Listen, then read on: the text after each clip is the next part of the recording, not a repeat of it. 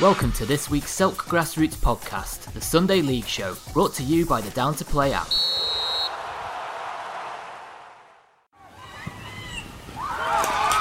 Grassroots football is finally back and we're buzzing. Get Down to Play today, the UK's leading app for next game availability. Download Down to Play from the App Store and Google Play.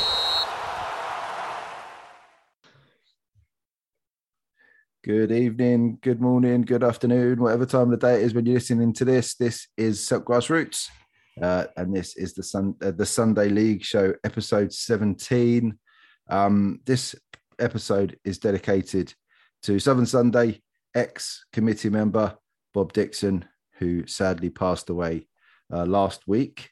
No other way we can pay tribute to a man except passing you over to Graham, Graham, you knew Bob really well, worked with him on the Southern Sunday, and probably the best placed person to pay tribute to the man. Yeah, thanks a lot, Andrew, and thank you for your dedication to Bob. Really do appreciate it. It's a real sign of respect and a good recognition of the man, not only what he did really for sort of the Southern Sunday League, really, but generally a lot of people in grassroots football knew Bob. So yeah, Mr. Grassroots Football, you know, he'd been around many years. For anybody that knows the sort of Tulse Hill area, he lived on the Tulse Hill estate, and they've got a youth club. So I think he was the treasurer of the youth club there. Quite heavily involved in a lot of their fantastic work. And of course, we know the fantastic work that youth clubs do in all of our communities right across London. Yeah, Bob ran teams, set up teams, sat on committees, you know, did so much for grassroots football for so many years. I probably got to know Bob maybe about 20 years ago, really, when I started my sort of refereeing career, sort of in around the year 2000. And he, in those days, had a team called Southbank, and they played in the Mitcham District League. I used to do a few games on that league. Didn't know Bob too well, only that, you know, he was sort of Mr. Southbank, and kind of it never happened really unless he was there on match day. You know, he knew all of his players. He knew what was going on. He knew who was turning up. You know, he'd have the first aid boxes. He'd have the nets up an hour and a half before the game, and he was just Mr. Organised, really. Everything that you would want somebody in grassroots football, anything that you would want, he would be there. He would deliver it, and he would know it. We got a little bit more close when we both joined the Southern Sunday, actually back in 2009. I joined originally on the Southern Sunday as the referees secretary, and Bob bought his two Southbank teams as he had at that time, because the Mitcham District League folded. So he came into the Southern Sunday League, and essentially within a couple of years, you know, he joined the committee as like a club rep. And then he came on as sort of trophies officer in recent years. He stepped away from the committee probably about 3 years ago, and you know, before the pandemic started. I just think it was the right time for him, really. I mean, he dedicated kind of every Sunday to it for so many years, and lots of our teams putting fantastic tributes and messages on Twitter, really telling stories about Bob, and that's the great thing, is everybody knew him so well, and what you saw is literally what you got. I mean, there was no talking about you behind your back, you know, there was no airs and graces. If he had something to say, you know, he'd be right on the front foot. Yeah. Whether you liked it or whether you didn't like it, you were going to get it from him. Like, you know, he was just one of those just infectious personalities. You didn't want to get on the wrong side of him. You didn't want to upset him, I have to say, because you'd soon know about it. You'd be on the receiving end of his tongue. But you know, when he kind of had those outbursts, you know, it was passion. It was passion, and it was enthusiasm. And it was just his love for the football. And because he did everything so meticulously running his club, he wanted other clubs to get up to that standard and up to that level. And I think that's where it wasn't rudeness. It wasn't, you know, sort of put me downs. It was just frustration, because, you know, like myself, he had high standards, and if you didn't meet his high standards, you'd certainly know about it. ran the two South Bank teams very successfully. So some of the people that are listening to the podcast, they may have come up against a South Bank team in a cup of some capacity, or they might have previously played in the Southern Sunday. Really, really excellent side, and they'd certainly always give you a game. And they're a very successful club before the Southern Sunday and during their time in the Southern Sunday. So it was a shame eventually when kind of all the players got to their natural kind of retirement, if you like, that we then kind of lost the club probably about 5 or 6 years ago now from the league. But Bob, we were able to retain him in his role as a league officer, and for his dedication and hard work. We'd already named our League One. It was already named after Bob. So, we've got that tribute going forward. But, we've certainly got a consideration, certainly with the big response in terms of this sad news, that, we do want to recognise him in some other way. We have the South Bank Challenge Cup, which he donated on behalf of the club when they left, and that's the cup competition that we play sort of a bit like the Community Shield, really, Andrew, at the beginning of each season. So, we've got something kind of after the club, and we've got something, already named after Bob. But obviously, after this sad news, we're certainly going to look at kind of what other tributes that we can do to him when we come back from football in the new year. So, I got a phone call sort of last Saturday, really, telling me the bad news. He'd been poorly, he'd had a pacemaker fitted and been in and out of hospital. But, unfortunately, he was just kind of beaten in the end. And, he was taken from us last Saturday. Very, very difficult conversation, that I had to have with many of the committee, and obviously the clubs who, in a couple of them, have really taken it to heart, as they got on really well with Bob.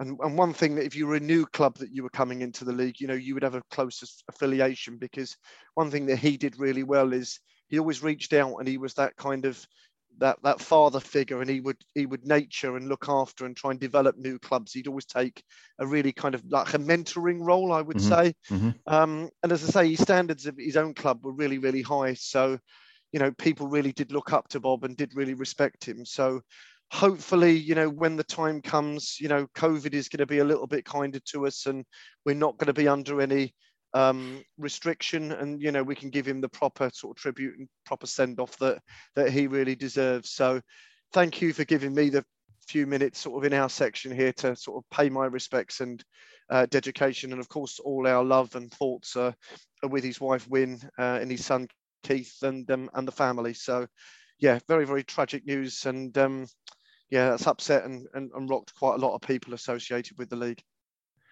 Before we carry on then, Graham, thank you for your tribute to Bob. Just go have a quick moment of silence, and we'll crack on with the review.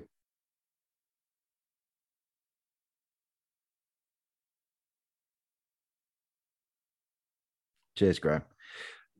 Touching tribute there from Graham, who worked with Bob in the league committee. And as I say, this show, in a small way it may be, is dedicated to Bob. I've seen lots of messages from people around the grassroots community, from all different types of leagues, saying what a legend Bob was. And legend is a word used a lot, Graham, but I think it's fair to say Bob was one of those. Yeah, I think, for what he put into the game for sort of 40, 45 years was, unrivaled. And, if I got to 45 years and I did and achieved just half as much as he did, then I'd die a happy man. Well, rest in peace, Bob. This show's for you. So, Graham, the decision, before we get into reviewing the leagues, the decision made by the league was to blanket postpone games. Before you give your reasons, I just want to make my standpoint clear. In no way criticising any leagues that decided to go against my sort of personal preference. By the way, just stating my case that I felt it would be best to leave it to the clubs. But I understand that the leagues have taken the safest option, which is to blanket postpone games. Only one, the Alperton and Bromley on this show, decided to leave it to the clubs, and they didn't end up with many games anyway. But Graham, what was the decision? What was the reasoning behind the decision to blanket postpone games by the Southern Sunday? Yeah, again, Andrew, thanks very much for the opportunity to sort of publicly speak about this. I know we've put out a statement as a league, but, you know, it is important that, you know, people do hear from leaders in these extraordinary times. And I think that's been our big frustration in terms of our national leaders in the country and, you know, those that are running football. There is a lack of leadership. So, you know, I'm more than happy to sort of come out and give our rationale. Yep. I think the point that you make around leaving it to clubs, I think is an interesting point. I think that really wasn't a consideration from us really at any stage. I think, you know, we were at a point where on Monday, you know, I put out a statement to the club saying, you know, we're aware obviously of Omicron. Here are the isolation rules. You know, we're not just going to allow games to be called off readily. You know, it is business as usual. We need to carry on the good work that we've already done in terms of getting to the place that we've got. And then I think as the week went on and it got to Tuesday and it got to Wednesday, the already decimated fixture list due to teams requesting a week off because of the Christmas, you know, was the matches just started to go like dominoes. The first one went, then the next one went, then we're asking for evidence, we're asking for copies of PCR tests. We're saying, well, you've got 30 players registered. Can you give us an explanation of where all of these players are? Why can't you fulfill the fixture? Yeah. And of course, we started to do that, and we're doing that for 5 teams, 6 teams, 7 teams, 8 teams. And then this just doubling of these cases essentially just then kicked in. Yep. People were then saying, you know, they weren't going to work stuff. They were being told to, you know, limit their contacts. People that are working in sort of public service, police, firemen, firefighters, people in the NHS. We just got to a point where we just lost so many fixtures. I think the others we would have just lost kind of naturally anyway, because the cases really were, you know, sort of doubling and trebling, especially in London. It became really an issue. And I think for us, you know, we really listened to the very, very strong views of our clubs that are saying, you know, we'd already started the league early. You know, we don't want to be in isolation for Christmas. We lost Christmas last year. And I think in the end, I think we would have lost more games than what we already had. And I think by making the kind of blanket decision is we just took away that uncertainty so that people then could plan what they wanted to do for their weekend. So originally we were going to put out a statement at 6 o'clock on Friday night. That wasn't essentially doable. We got into a mess really quite late on Thursday night. So a statement then went out on Friday morning. And what that did is it just took away all the questions, all the email correspondence, all the phone calls, all the WhatsApps, all the uncertainty. Everybody then knew that they had a clear weekend. It also gave me an opportunity where I could get in contact with the local authorities. So at Wandsworth and at Lambeth, on behalf of the teams. And, you know, the councils have been fantastic, and they've credited teams back with that so that they haven't lost any money either. So we went really on the front foot. And by giving us that kind of extra day on that Friday, teams got their money back for pitches. Those that weren't in that situation then were able to cancel. People felt a lot safer. People felt supported. They felt that we'd listened to them and that ultimately we respected their decision. So I wouldn't make any comment either positively or negatively about what another league has decided to do. Mm-hmm. I can only talk in the context of this league and our membership. And, you know, we've got 100% of the clubs essentially that are behind the decision, which they instigated, but we ultimately and eventually took. So I think we're in a good place. And, you know, we're obviously not happy that we've lost football. Nobody wants to lose football. We spent long enough being locked down and frustrated. And, you know, we know that affected all sorts of things, but this was just a really different scenario. And we're dealing with a strain and a variant of this virus that essentially nobody really knows anything about. So we already had the 2 weeks Christmas break to come after that.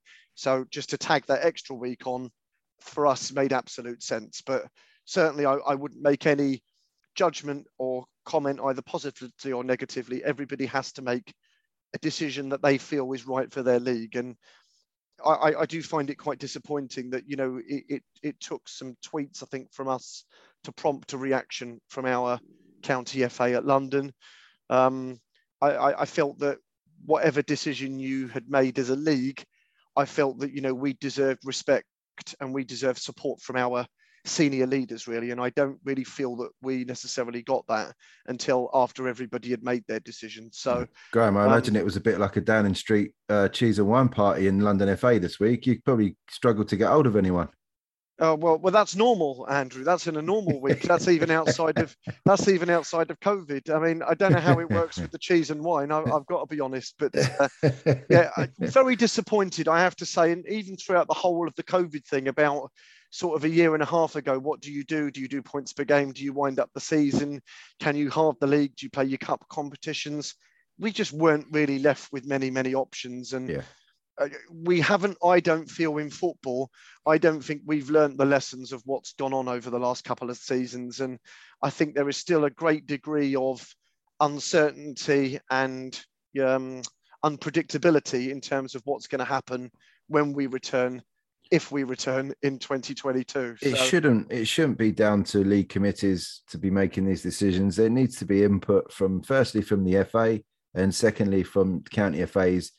I mean, they want to take charge and rule on everything else over league. So why are they not stepping in now? They want to try and dictate everything else that leagues do. Why aren't they stepping in now, Graham, and directing you like they should be?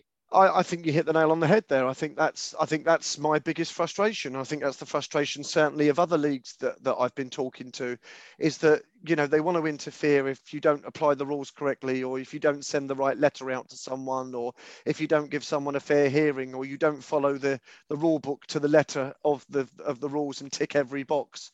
As an unpaid volunteer, they'll kind of crack you over the head for it. But when you really do need them in a time of crisis, when we're all struggling in our own personal lives, let alone what we're doing in our voluntary roles, you just look around and you look for leadership.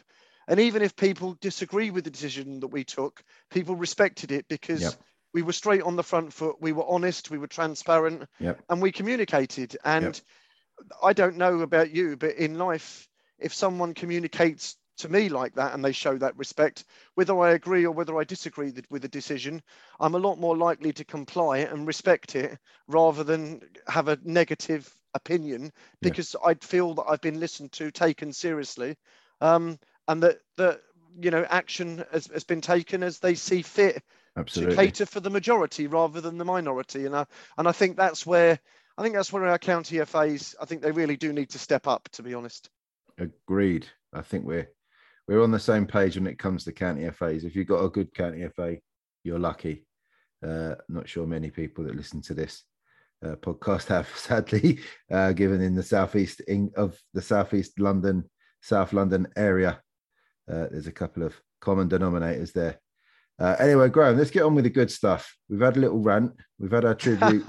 We've had a tribute to the man himself. We've had a rant about county FAs. Now let's get into celebrating the good things that have happened so far in the season. I think prior to that, I think, there's a lot to celebrate. There's a lot that's gone really, really well, not only for us, but in grassroots football. I think we've seen some fantastic football played in the first half of the season, and fingers crossed, long may it continue.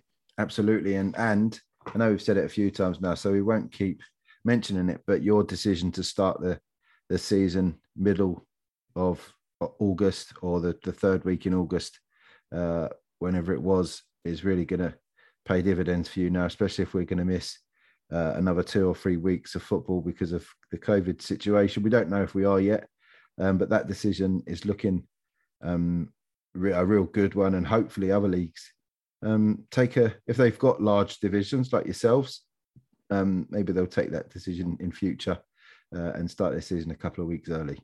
I think people thought I was mad, Andrew, but as you know, with my role in the NHS, you are.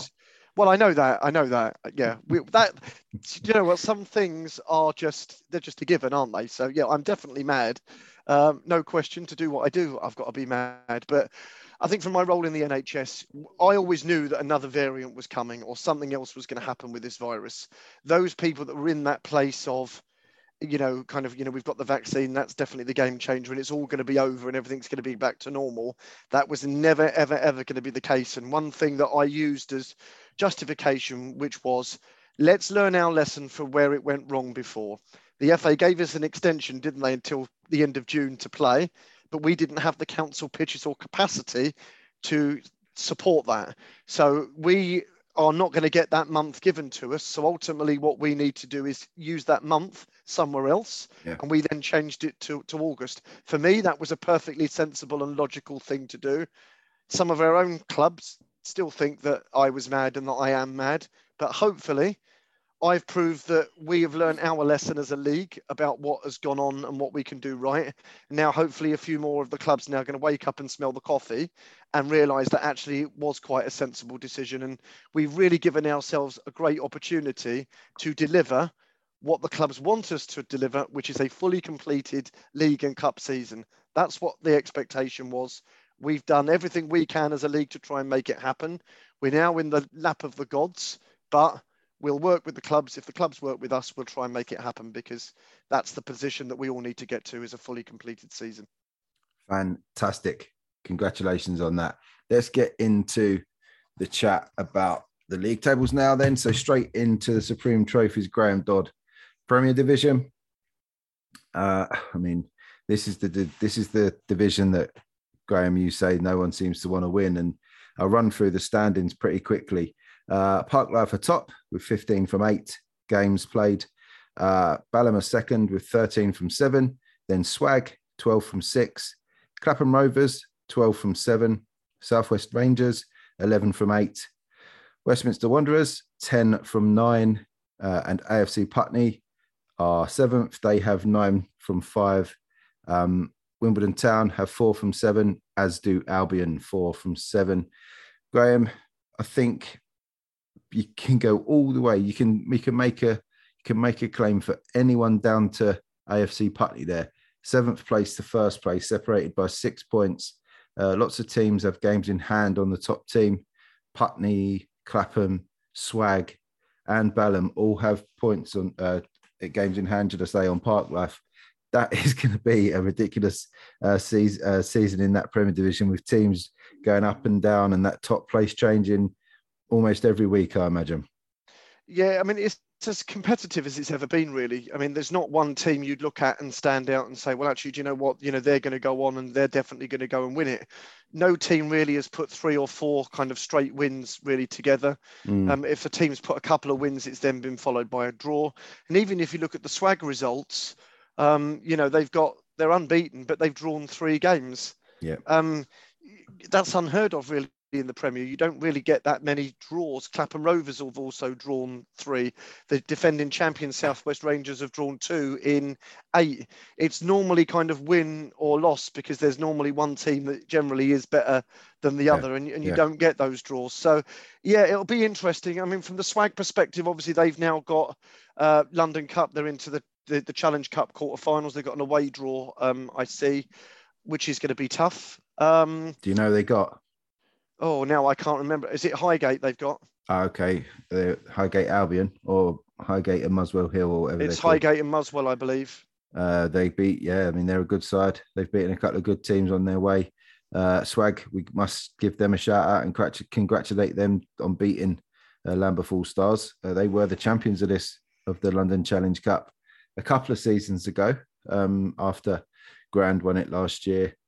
Lambeth All Stars won it the year before, continuing a rich vein of winning form from the Met League teams. I think there's no Orpington and Bromley teams left, are there? No, there's not. And that is not. I think that's the case, but I think that's a surprise. That's really a surprise. For us to have one in there and Orpington not to have one in there, that's definitely a surprise. It is. I mean, the Orpington and Bromley League, they all shout about themselves being the best, and there's a lot of publicity on it because of, quite a few of the teams in that division, in that senior division over there, have YouTube channels, so we get to see quite a lot of them. And yeah, it's a surprise, but I mean, that's what happens, I guess, if you go about your business quietly and confidently. The cup is there to cause upsets, and it has. We've had an upset on paper. Swag do like a cup competition. So we played our cup competitions last year. They won both the Divisional Cup, the Frank Blunston, and they won the Marcus Lipton Cup last year. So Swag do like a cup. So if you add those two in, which they're still in, you add into the London Cup quarterfinal, and they're a bit behind in league games. Are they going to be able to fight on 4 fronts? They've got a very busy second half of the season, I would suggest. They have, and with 2 games in hand and sitting 3 points behind, you wouldn't back against them. But injuries and heavy pitches certainly take their toll through these winter months.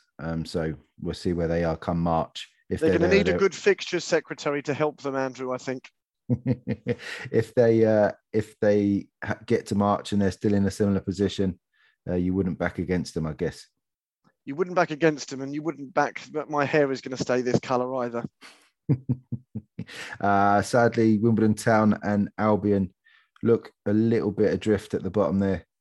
Graham, who do we think is going to keep their status in the Premier Division, or is that just too tight to call at the moment?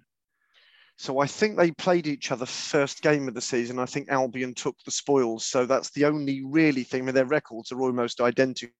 Albion conceded more, but Wimbledon Town have scored more.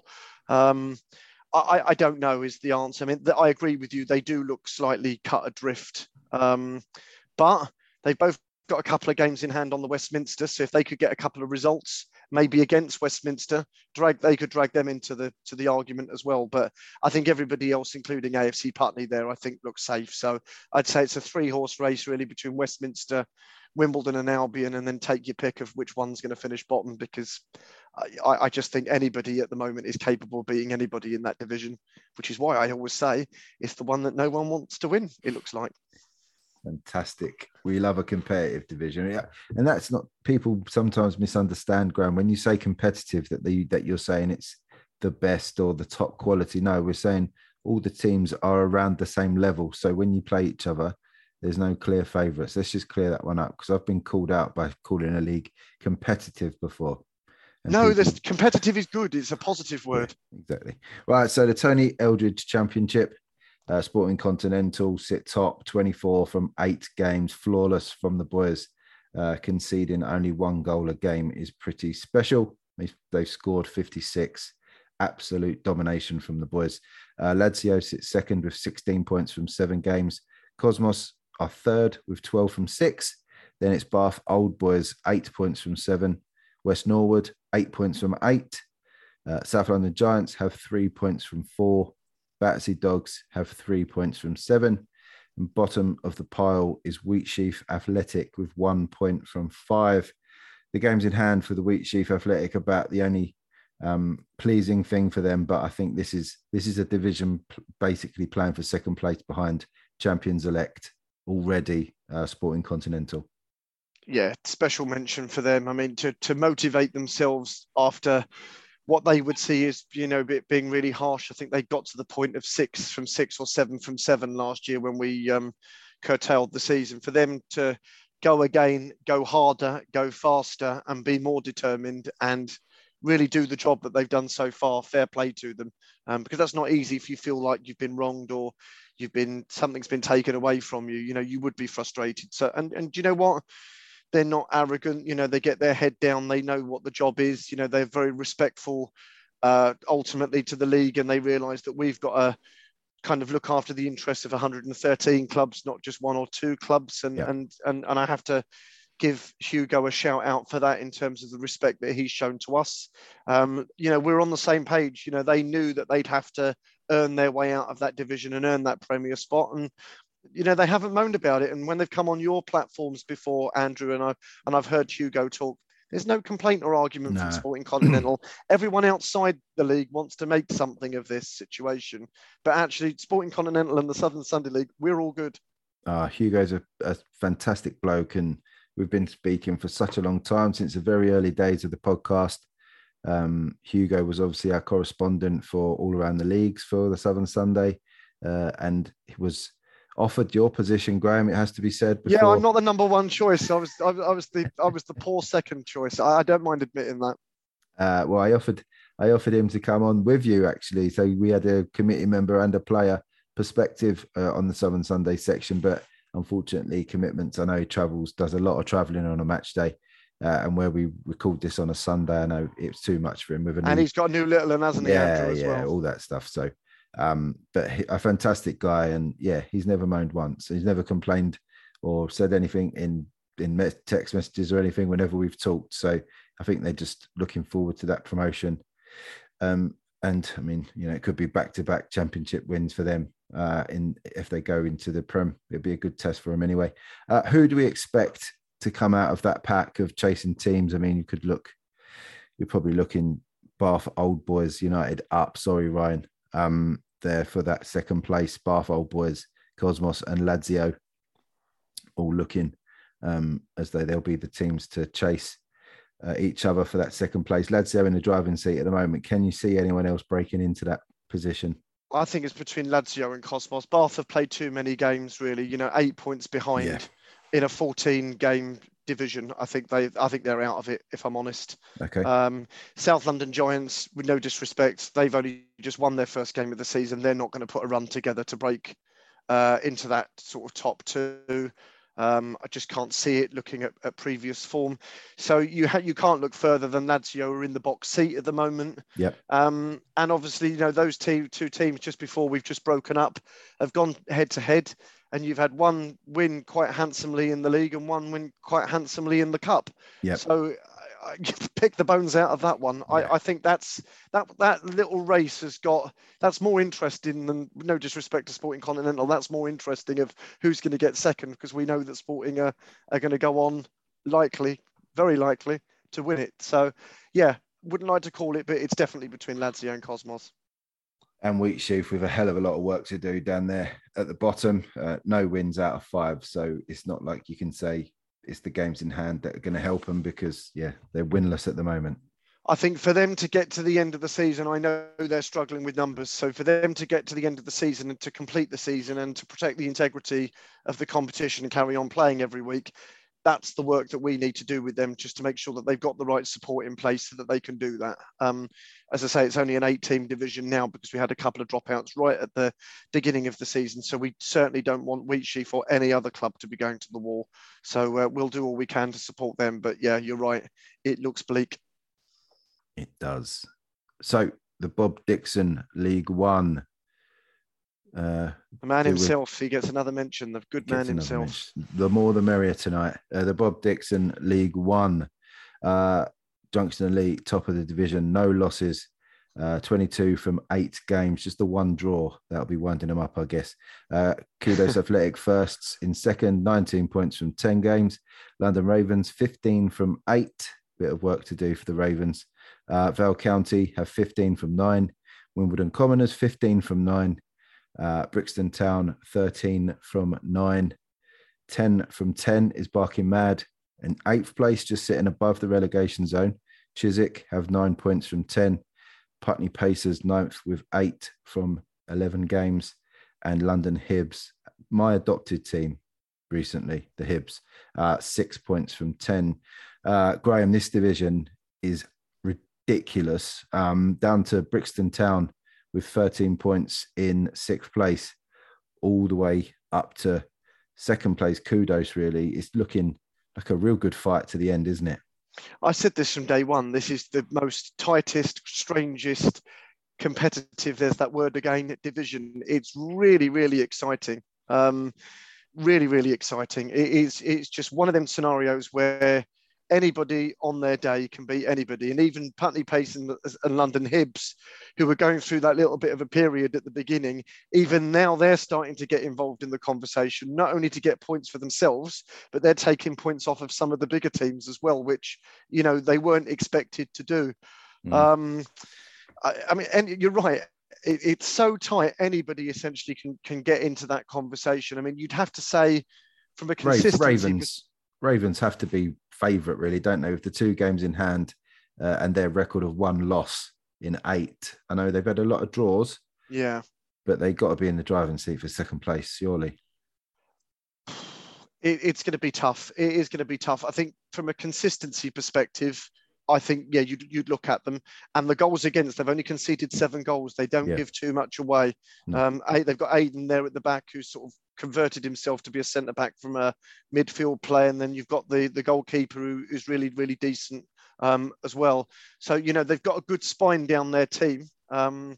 It's just such a shame that we couldn't get the London Ravens Junction Elite game in just before Christmas, because that was a scheduled game and that would have been a real nice marker and an indicator to kind of tell us where both teams are at as we go into the second half of the season. But yeah, there's lots of points to be played for, and especially around that little cluster of teams, they've all got to play each other. So I think if you can take care of your business in the other games, it's going to come down, I think, ultimately to that little trio of three teams. Absolutely. And London Hibs, Putney Pacers and Chiswick, I mean, it's not over for any of them. A month ago, we'd almost written Hibs off, but they've really done some good work over the last month or so, unbeaten in the last month. And really, that's not over. That relegation battle is going to go to the end, isn't it? Oh, I mean, it's incredible. If you look at the trajectory of teams, Chiswick have really hit the wall. I think it's like something like 9 or 10 straight defeats in all competitions for Chiswick. And at that point, they, after a couple of games, were sort of middle of the table or up to about the top 4. Putney Pacers, London Hibs couldn't get a point on the board. Now, all of a sudden, you've seen one team on that downward spiral and the other two teams build up. I think it's 3 draws, isn't it, for London Hibs now? That even though they're draws, that's points on the board and they're looking above them, and they're looking at Chiswick and they're not really getting anything on the board. So yeah, I don't know what's going on with Chiswick. I really don't know what's going on, but they're going to need to put some points on the board, I would suggest, quite early on, just to try and increase that gap to the teams below, because they're definitely being chased and chased hard. A good win against London Ravens for Hibs in the middle of November. Started this run. They beat London Ravens first in the league, and then they went on 3 draws. They got 3 draws on the bounce. So a good turnaround for the boys, showing that a good result can really kick off. I'm just looking, Andrew. Chiswick haven't won a league game since the 10th of October. That tells you all you need to know. Yeah, strong, tough old winter for the boys. Hopefully, they after a rest they'll feel refreshed and can go again in League 2. Selhurst top the pack. They have 27 points from 9 games, flawless from the boys. 50 goals scored, 12 against. So averaging. What's that? 5 goals a game. Crazy from the boys. Well done. In second place, 20 points from 10 games. Wimbledon Wolves. AFC South London 19 from 9. Expect them to keep pushing all the way. Had a great season of South London boys. Q Antigua first have 14 in 8. Real Dundonald sitting middle of the table, 13 from 9. Followed by Club Football Val, 11 in 9. Atletico Buble have 8 in 8. Norton just sitting above the relegation zone in 8th place, 7 in 10. And Ribblesdale Rovers, 6 points in 10. Bottom of the table, Sporting Crabs. They can't even go sideways. They're just standing still. 3 points in 8. Graham, again, pretty much with the championship. This is Selhurst to lose now, surely. Yeah, I mean, you've got to say that that's an exceptional record, isn't it? 9 from 9 in any league, in any division, in any country, whether it's pro football, grassroots, amateur, whatever it is, to put 9 from 9 on the board and get the maximum return is quite a formidable achievement. So yeah, they're pulling away quite nicely. They've got a big second round or third round Marcus Lipton Cup tie against Swag, which I think that's a bit of a blockbuster game, which we're all looking forward to in the second half of the season. I must try and get myself on that game. I know I keep mentioning it. Definitely want to try and get that one. I mean, that is 2 proper teams going to be going at it. So yeah, I'd be interested to know. I think that's a really good test for Selhurst to see where they're at, obviously having beaten Westminster Wanderers from the Premier Division, struggling Westminster Wanderers, it has to be said, but take nothing away from Selhurst for the win. Wimbledon Wolves, you can't discount them. They're there or thereabouts at the minute at the halfway stage. So, they're up there. 43 goals scored as well, which is pretty good going in 10 games. And South London have just been that really consistent team. The only 2 games they've lost all season were both to Selhurst. So if they replicate the same form for the other 7 games, you'd have to put them in the box seat and make them the favourites for the promotion, I think. I absolutely agree. Looking at the other end of the table, Sporting Crabs, I think, with the 2 games in hand, they may look at that as favourable. but they've won 1 in 8. So what's You've that? got to win them. Games in hand are games in hand. If you've only won 1 in 8, what's the suggestion that you're going to go and win 2 games in hand? It's unlikely, isn't it? Yeah, Ribblesdale have had a couple of good results though, so they might be looking above at Norton and thinking that's doable for them. That's only 1 point for them to close down.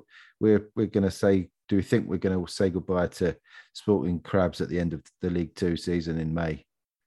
Yeah, it's a shame. It's a shame.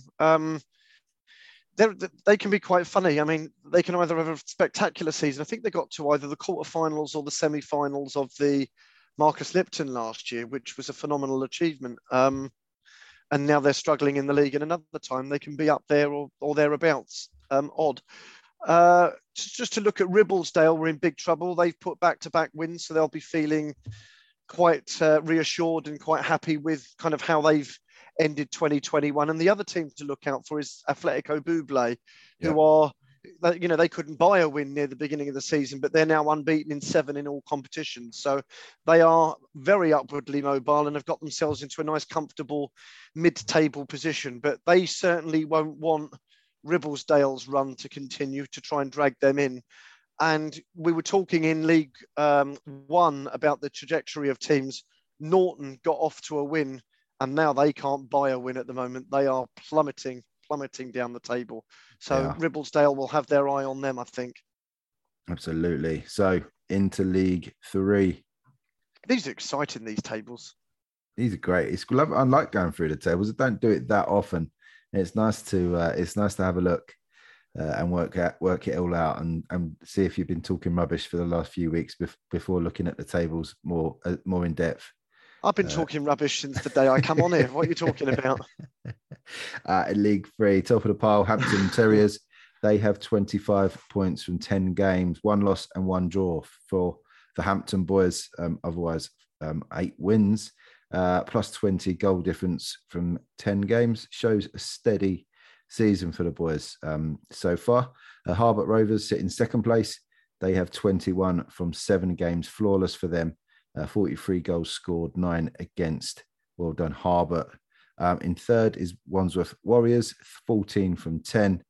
Clapham Chiefs, 12 from 9, plus 1 goal difference after 9 games. Tells you everything you need to know about the Chiefs.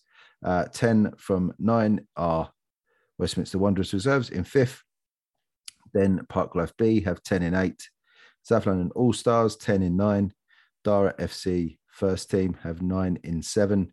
Balham Mariners, 9 in 11. And Earlsfield, 7 in 10. Graham, there's a real sort of top 2, then a middle, and then a relegation sort of strong candidate here. Dara FC, obviously, 9 points in 7, sitting just above the relegation zone, but they have only lost 2 of their 7 games. That's looking a bit brighter for them with those games in hand.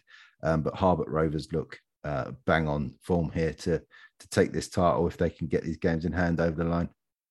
Yeah, really, that was one of the big casualty games actually from the cancelled COVID weekend, because Harbert were going to go to Hampton and they were going to face off, if you like to use a ice skating. I was going to say ice hockey. Yeah, ice skating. What's the matter? I'm seeing all these adverts for dancing on ice. That's what it is. But there are other dancing shows available, just to put that out there. So yeah, no, Harbert were going to go to Hampton, and that was going to be really, really interesting between those two. Whether Hampton were able to take something off them, because the Harbert Rovers train is puffing, isn't it? Let's be honest, it is steamrolling. 43 goals in 7 games with just the 9 conceded. That is impressive going. And on that trajectory, probably another 5 or 6 wins, and that's it. I don't think they're going to be caught, because if you look at all of the other teams behind, Wandsworth 4 defeats, Clapham 3 defeats, Westminster 5, Parklife 4. Everybody else is beating each other. And ultimately, they're just not going to be able to stack enough points in the second half of the season. So I think the smart money is definitely on Hampton and Harbert. You'd put Harbert as favourites to take the title. But again, it could be one of them scenarios between how the results go, the 6 points, where they go between the top 2. That's what I was about to say. Hampton, it looks like they need to beat Harbert twice, or stop them winning twice at least, to stand a chance. It looks like Harbert are going all guns. And they look pretty much favourite for the title. The relegation battle. The bottom two have played more games than the teams above, but it's pretty tight down there still. Just 3 points separating Earlsfield in 10th and Westminster Wanderers Reserves in 5th. As you say, the games in hand don't generally count when you're not winning many, but the odd win or a few draws like we've seen with London Hibs, and teams can be pulled more and more involved. Yeah, Earlsfield massively struggling. I don't think they've put a win on the board since September. I think that tells you all you need to know about their form at the moment. You can't be going 3 months without a league win and then not expecting to be in a relegation battle, to be honest with you. So I think they're struggling. I think if you look at Balham just above them, they played 11. That's the most of any team in that division. And again, they can't seem to buy a win. Their last win that they got, funny enough, was in back end of October, and they played against Earlsfield. So that tells you again, in terms of one of them teams, you're low on confidence at the bottom of the table. You can beat the club that's in and around you, which is fair enough. You got the 3 points on the board, but you've got to be trying to look at the teams in 8th and 7th to try and pick some points from there to try and drag other teams into the say. And those two teams just don't look like they're going to do that at the moment, and have both got a very negative goal difference. If you're looking at Dara at the moment, just outside of that relegation zone, they've got 3 and 4 games in hand respectively, but actually their goal difference of 0, that's worth an extra point, isn't it? And I don't think we talk about goal difference actually enough in football generally at all levels. Goal difference can be absolutely crucial. We've had the Premier League, I think, decided once, did we not, on goal difference?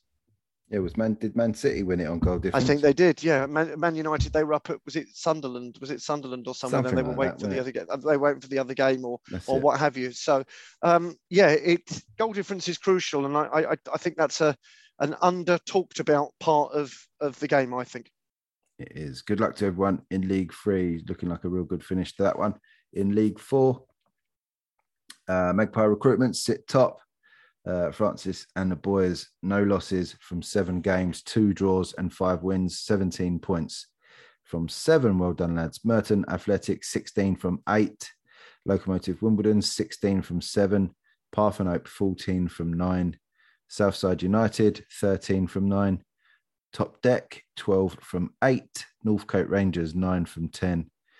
AFC Mortlake, 7 from 9 in 8th place.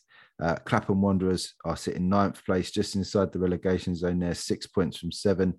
And Q Antigua B have 6 points from 8 games. Another ridiculously tight division, Graham. Just shout out to Francis from Magpie. It's his birthday on Wednesday, so big happy birthday to Francis. Happy birthday.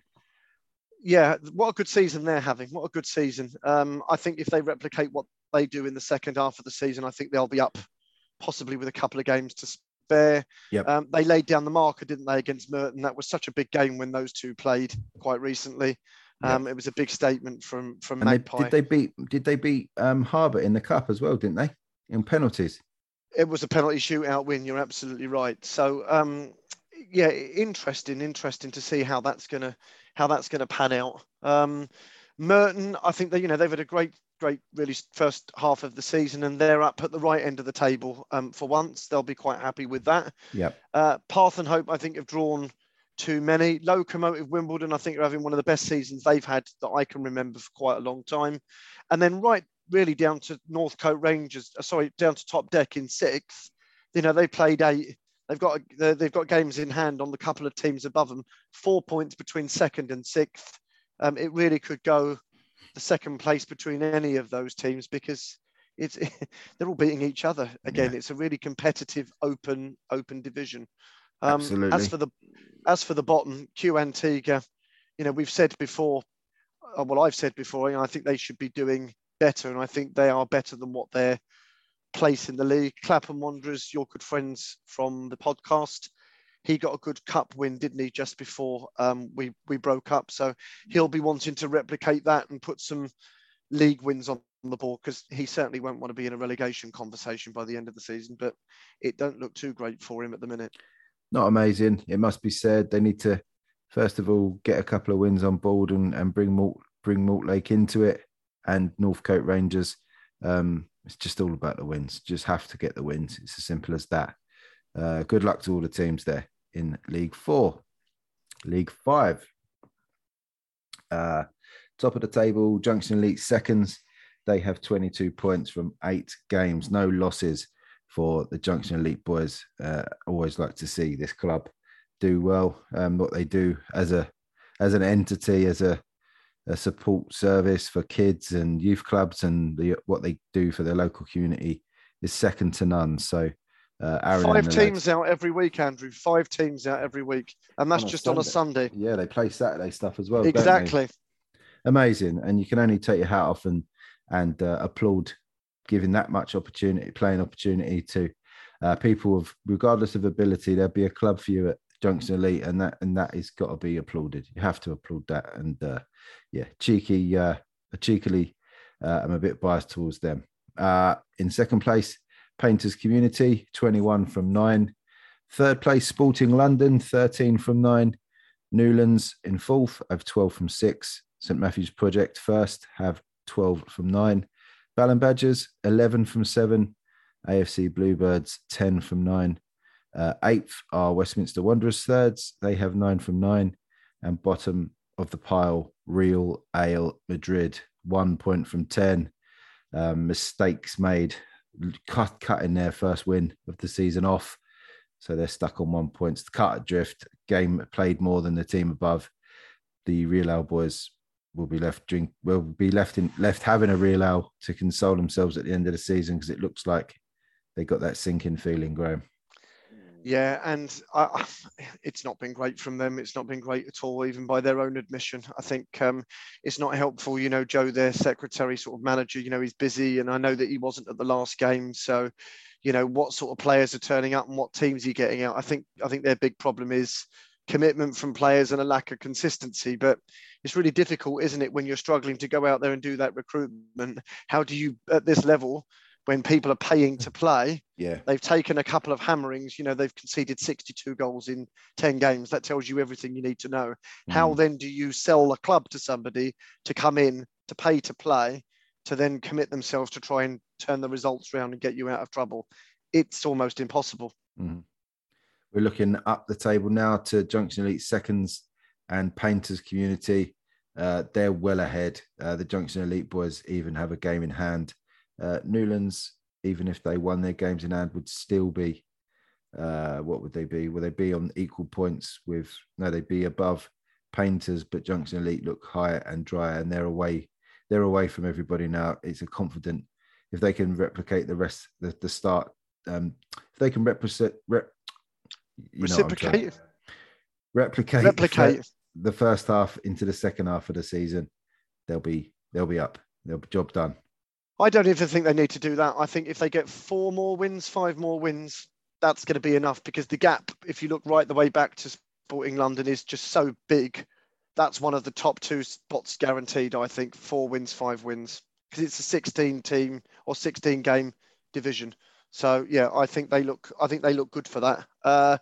Newlands, definitely the team to watch there. They took a hammering off of Painters earlier on in the season, so they set down a little marker. And then your Cup, they played each other in the first round in a repeat of last year's final. And I have to say, Newlands were very impressive in a 2-0 win over at Battersea Park in a game that I refereed. So Newlands will take confidence from that they can kind of replicate what they've already done this season. And if it comes to a head-to-head shootout against Painters with what's gone on before, I think they'll fancy their chances. It's our Cup. Well, it's your Cup. It's our Cup. Your name's on it as well, and that's exactly the way we like it. I'm happy to share, Andrew.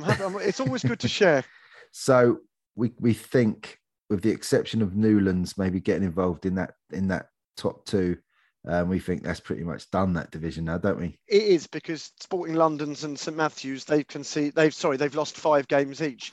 The only team that we haven't spoken about who might sneak in are Ballon Badgers, because they've got games in hand. So it'll be interesting. If they win both the games in hand, we would be wrong to discount them from the conversation. But at the moment, I think it's preferable to have the points on the board than the games in hand. But Balham probably won't thank us for mentioning them because maybe they want to just go a little bit under the radar. But I just want to say that we are aware of you. You've been spotted and we're watching. The problem they've got is those 2 games in hand will just put them onto 17 points, 4 points adrift of Painters with it on the same game. So they'll be looking for snookers and maybe nicking a result against Painters Community if they haven't played them already. So that's an interesting one. Yeah. Badgers. And I like Badgers, Andrew. I like Badgers. You do. So they can't say that I don't like them. League 6. This is a 9-team league. AFC Poplar Rovers sitting top, 19 from 10. 3 losses and 1 draw for the boys so far this season and 6 wins. 16 from 8 is Argentina in second. UBL CFC Old Boys have 14 points from 8 games. Look at it again. Ravens B 14 from 7. LMT FC 14 from 12. A lot of games played for the LMT boys. 10 points from 9 are Westminster Wanderers under 23s, just sitting above the relegation zone on 10 points from 7 games are Junction Elite thirds and sitting in the relegation zone. Clapham Common with 7 from 7 and Sporting South sitting bottom of the table, 3 points from 8, 7 losses and 1 win for the boys. But Graham, between 5th place and top, 5 points separating everybody. I know you're looking at LMT and Poplar Rovers having played 2 or 3 or 5 games more than their sort of opponents in that area in that title chase. But that is so hard to call, that one, isn't it? I mean, you just wonder who sits down in the summer and puts these divisions together, don't you? I mean, it's just madness. They've got this one up. No, this is great. No, this is a brilliant division. If you're talking about no clear sort of favourites in December at Christmas, it's madness. It's very good. You got away with this one. I get away with them all. No skill involved or luck or anything like that. It just all happens. Yeah, I mean, I'm not being funny. You could go from Junction Elite 3rd team in 7th from 10 points to win your games in hand. All right, the goal difference, again, I just can mention the goal difference. They're not going to overturn Poplar Rovers, but you can go from 7th to joint top. I mean, that is just extraordinary. Clapham Common, I think, should be doing better than what they're doing. I think I've said that before. They're quite a good side, and I'm surprised they are where they are. Westminster under 23s, promising start, and then the results have started to dry up. Yep. LMT, I think you're right, have played too many games. London Ravens B are the team that I've been kind of bigging up because, you know, they were not pulling up trees to start with, but they've gone on a bit of a run, which has put them up to 4th with a few back-to-back wins, and they've got games in hand. Actually, they're in the box seat in terms of all of the teams there, because if you almost award them the 3 points on the games in hand against Poplar and against the other teams, they are going to be, I think it's a point clear of the other tems. So I'm just looking at their goal difference though, Graham. They're 10 conceded, 10 scored. So a 0 goal difference, you know, whatever you think that does mean in Sunday League football. I know people win 5-4s and you get mad results, but you look at UBL, CFC, Argentina and Poplar, they've all got healthy plus goal differences. Just wonder if London Ravens B are a little bit susceptible, or they don't score many goals, and it's always a tight game. It's always a tight game. Fantastic. But if you're on the right end of a tight game though, and you're winning that game, that takes care of the goal difference, doesn't it? It doesn't matter how low scoring it is. It doesn't. Yeah, you're right. London Ravens and Argentina pretty much in the box seat with the games in hand. So an interesting end to the season. Do we see Sporting South and Clapham Common getting out of the relegation zone? You said Clapham Common have got a bit about them. Maybe they'll put a run together after Christmas. But Sporting South pretty much look like they're gone. Yeah, one win from 8.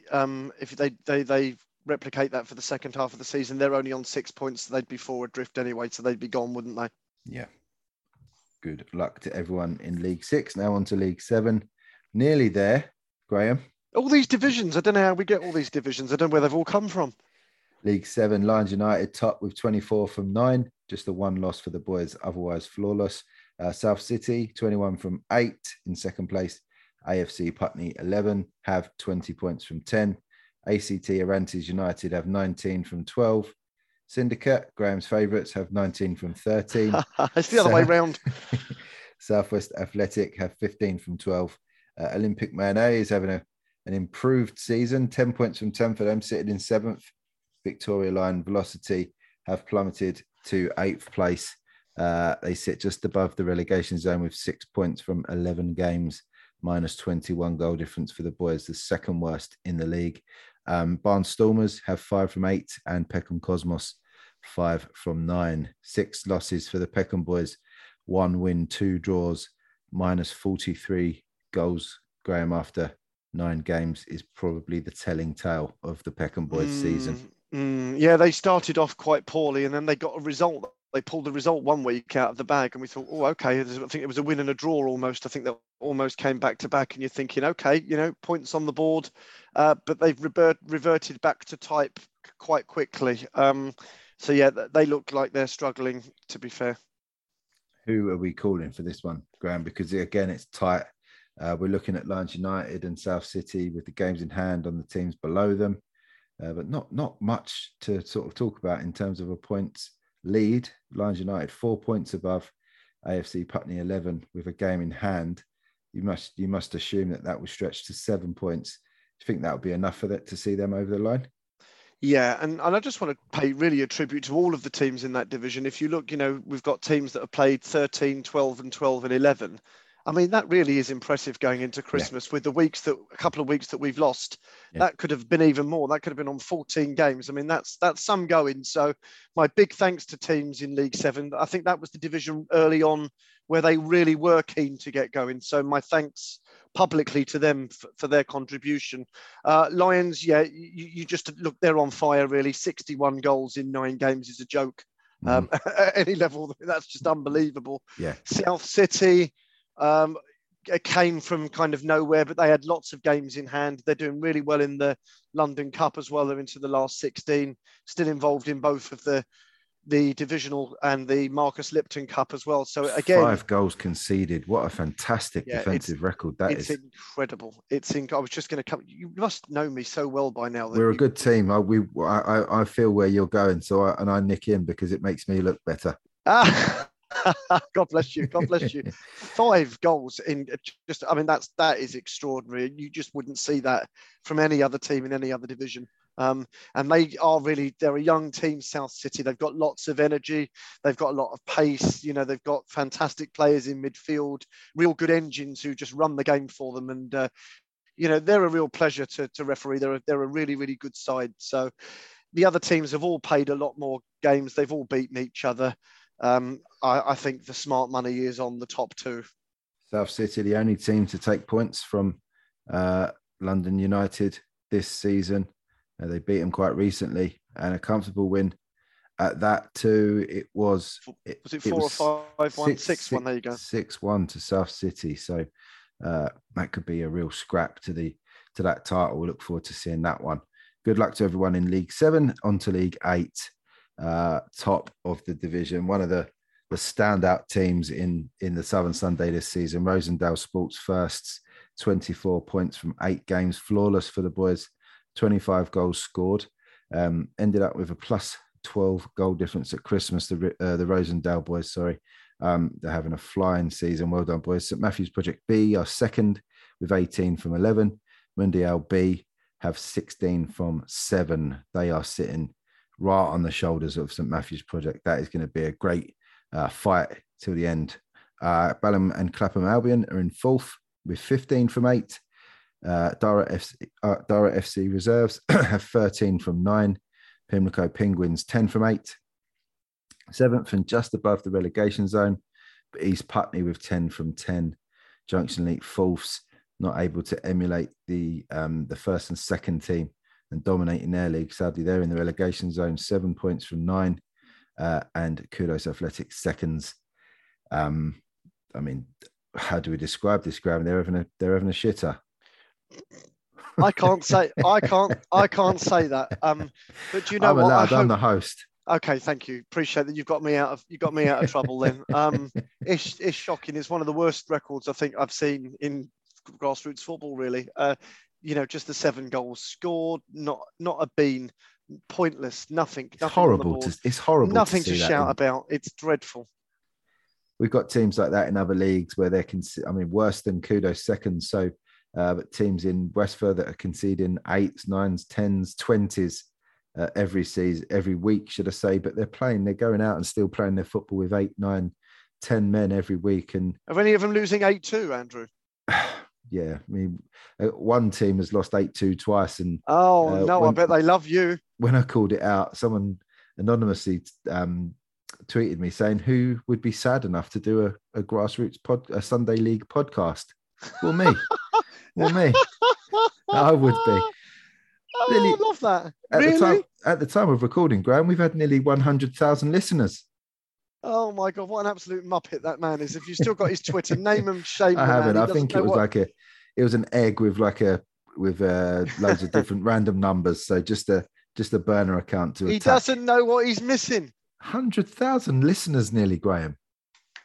This isn't it's no amateur outfit, is it? I mean, it's amateur in its sort of the way I run it and the way I present it, but we have good listeners. You don't do bad, do you? You don't do bad. We don't do bad. We're helped by the contributors. It's all about the contributors. People wouldn't listen just for me. They didn't listen just for me. So I'm sure they don't listen just for me either. Truth be told, they just want to know about the Southern Sunday League. That's it's the collective. It's the collective. As together, we're stronger than our individual sort of parts. Coming together, we are stronger, and all that. There is more that unites us than divides us. Exactly. The love of grassroots football is what unites us. Yeah. So, top of the league, Rosendale Sports, they're looking pretty comfortable. But Mundial B are going to be trouble for St Matthew's Project B, aren't they? Without a doubt. Now, just to say on Rosendale, I'm happy to hold my hand up and say I never in my wildest dreams would have expected Rosendale to be in that position. It would be interesting to hear from them about whether they thought that they would be in that position. And you mentioned Kudos seconds. Rosendale were kind of that team last year when they were new into the league. So I think what this proves is get into the league, get yourselves established, find a little bit about what it's about.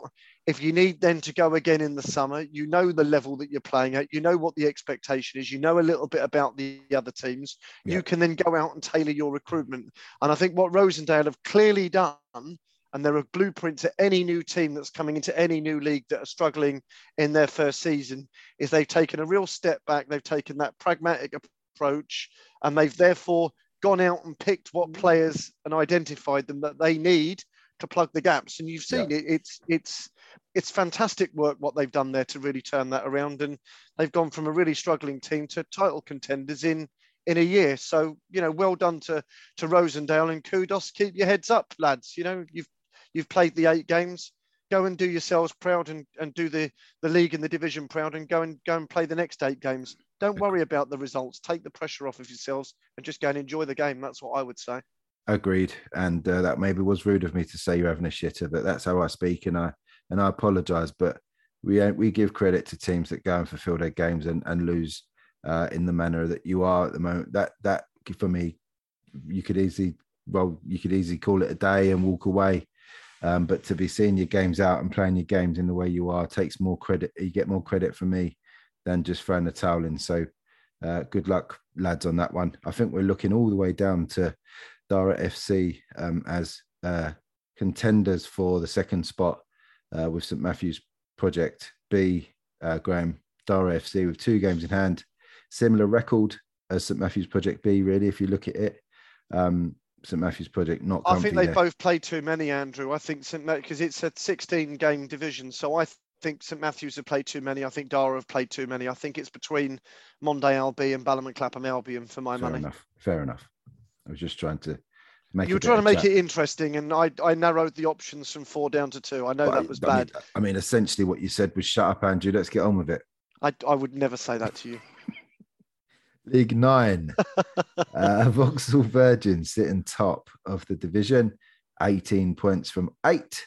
Well done, boys. Borussia Battersea sitting in second place, 18 from 9. Venezia Dons, 16 from 8. Fantastic league again, this one. Brixestein, 16 from 7. And Deportivo La Coruña, 15 from 7. Sixth place is Clapham Athletic with 11 in 11. AFC Old Town, 10 from 6. Eighth place is Larkhall City with 7 from 5. And the bottom two are Renegades with 4 from 10 and Rosendale Sports with 4 from 11. Graham, another crazy division. We're looking all the way down to Deportivo, La Coruña there as genuine title contenders. I'm looking lower than that. I'm going down to Old Town. I'm going down to 7th. Yeah, I guess. I mean, they're six games with 10 points. If they win both of them, they're into 16. Yeah, I mean, they'll be third, won't they? They're in the conversation, and with their results certainly in the cups that they've done against the other teams. Yeah, you wouldn't discount them out of that conversation. Not yet. I mean, they've obviously got pedigree. They could obviously do well against those teams above them. Yeah, I mean, you have to look at, I guess, on that. Again, you've told me to shut up, so I'm happy with that. I'll let the football do the talking. No, again, it's a fantastic league. And at the beginning of this of the coverage with the podcast, you said that 9 and 10 was a little bit, just put everyone in there and sort of fingers crossed to a certain extent. And it's paid off. Look at that. What a competitive division. Only 8 points between 7th and 1st. Amazing. The teams, I have to say, when we interview them, it's like, well, do you know what? We don't have any vacancies in the divisions above. Generally, we put new teams in the bottom division, but these are 2 brand new divisions that we're adding. Can't tell you who you're going to play against. Don't know where they're going to play. Don't know the ability. Don't know the history. Literally don't know anything. So it is potluck. You're going in there. And do you know what? We took a gamble, and the gamble is paying off, I have to say. And the clubs are really enjoying it. They're really enjoying it. And that's all that matters, really. That is all that matters. And I mean, even the teams at the bottom, they're not a million miles adrift. They've played more games than everyone else, and perhaps conceding a few goals. Renegades, I worry for Renegades. They are probably the team there that I do worry about. They have non-fulfilled a couple of times, and I'm having conversations with them about what they're going to do in the second half of the season already. So whether we'll see Renegades back in January or not, I don't know. Let's hope, because that will affect the table if we take their results out. So I really don't want anybody in any of the divisions to fold, and we'll do all we can on top of what we've already done to keep them going. But yeah, really difficult from them. And I just think they've just found it a little bit overwhelming and a bit too much at times. It's not for everybody necessarily. Are they a new team? Are they a new team? Yeah. It's so hard. We've seen teams fold from other leagues, arranging whether it's been a 5-a-side or 6-a-side team that's decided, come on, let's go and play full-sided games. And that transition is a tough one. I think they get deluded, Andrew, by friendlies as well. We played 3 friendlies, 4 friendlies, and it's all gone well. And, it's the summer and everybody's kind of up for it. And actually, once it comes to September and, the first competitive whistle goes and the first competitive ball is kicked, it's a completely different ball game to what a friendly is. You can't ever, people say about grading games and stuff like that. You can't replicate that and into what's a competitive game of football when you put points or a cup next round at stake. Yep. You can never replicate that in any other game that you play. It just can't be done. Absolutely. Agreed. League again? 10. Again? League Must 10 be is Christmas. It's Christmas. League 10, St Andrews Youth sit top, 21 points from 7, flawless from the boys. Another standout team from the Southern Sunday so far this season. Masvida in second have 21 from 8, just a 1 loss for them. Old Ruts are third with 18 from 10. SW Lions under 23s have 16 from 8. They're in fourth. Old Suttonians are in 5th place. They have 10 from 9 games. Imperial Wolf have 7 from 8. International, the football Clapham, have 7 from 9. South London Pekin have 6 from 8. And bottom of the Southern Sunday League 10 are Junction Elite Fifths. They have 6 points from 9 games. No one adrift. They're still intact. Obviously, no one gets relegated from League 10 unless you introduce an 11th league next season. Not happening. It's keeping it as it is, the structure. Not happening. We've got 7 vacancies as it is. We're going to fill the 7 vacancies and we're going to stick with 120 team. We did a consultation with our clubs in the summer and we said, where do you want us to take this to? Do you want us to keep expanding? And they came back quite overwhelmingly and said, no, we'll go with 12 divisions. If you can get 10 in each division, maximum 120, that's the league that we want. So we are listening to the clubs. Fair enough. It looks like SW Lions, Old Ruts probably played a couple of games too many to be considering title hopes. Masvidal and St Andrews flawless. It's looking like an interesting title race to go into the ultra competitive League 9. So it won't be much easier for whoever gets promoted from this division, Graham. Well, if St Andrews win that division, then they're not going to League 9. That's the exclusive. I can tell you that they should be much higher than what they were. So essentially, the background to them is, they played for a previous team in a sort of former life a few years ago, and have gone out of the league and come back under St Andrews. And we were under the impression that there was going to be, in the clues in the title of the name, a lot of youth players, but it's not turned out to be that. So they're in completely the wrong division, and they should be somewhere about midway. So it's not a surprise to me that they are where they are. They've scored the goals that they've scored and only conceded 6 goals, and causing upsets in cup competitions because, they are too good. We know a lot of their players, so they will be playing a lot higher for sure next season. That's the exclusive. Hats off to teams like Masvidal then that are hanging on to making it competitive for St Andrews, as competitive as it can be when you haven't lost the game, I guess.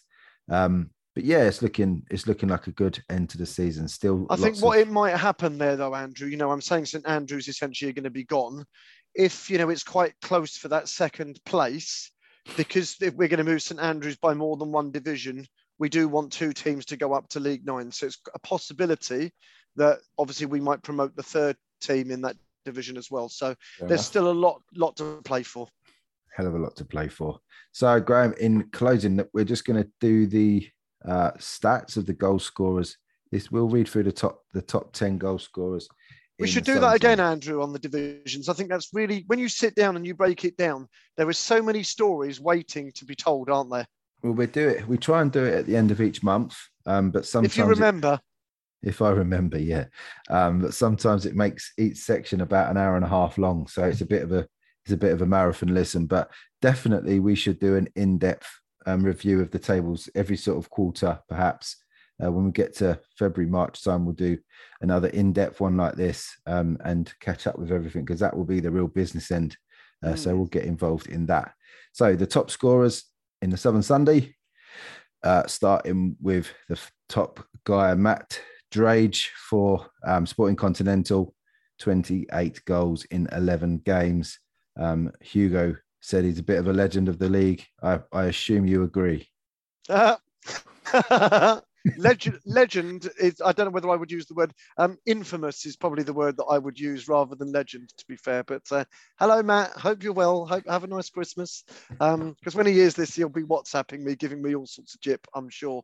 I wouldn't have you any other way. Please keep giving me the stick. I know that you're well if you're giving me stick, so I can live with that. Chris Lee has 23 in 10 playing for Lions United. Michael Crevero for Merton has 20 goals in 9 games. Absolutely superb. Good players, those two. Chris Lee has done it for quite a few teams in this league over a long period of time. Excellent striker, really knows where the back of the net is. He just doesn't need a sniff and bang. That's in the back of the net. And Michael, good striker as well. So, yeah, good to see those two lads up there. And isn't it nice to be talking about players that are in the lower divisions and not just in the Premier Division? Yeah, I mean, I don't know how far we will have to go down to find the top Premiership goal scorer, maybe a Premier Division. Clapham Rovers there by the looks of it. 9th. Clapham Rovers, yeah, 9th, 16 in 10. In 4th place is Coyote Onalaja from Junction Elite Seconds with 19 in 8. Fantastic. Over 2 goals a game is a real sign of a top-class striker.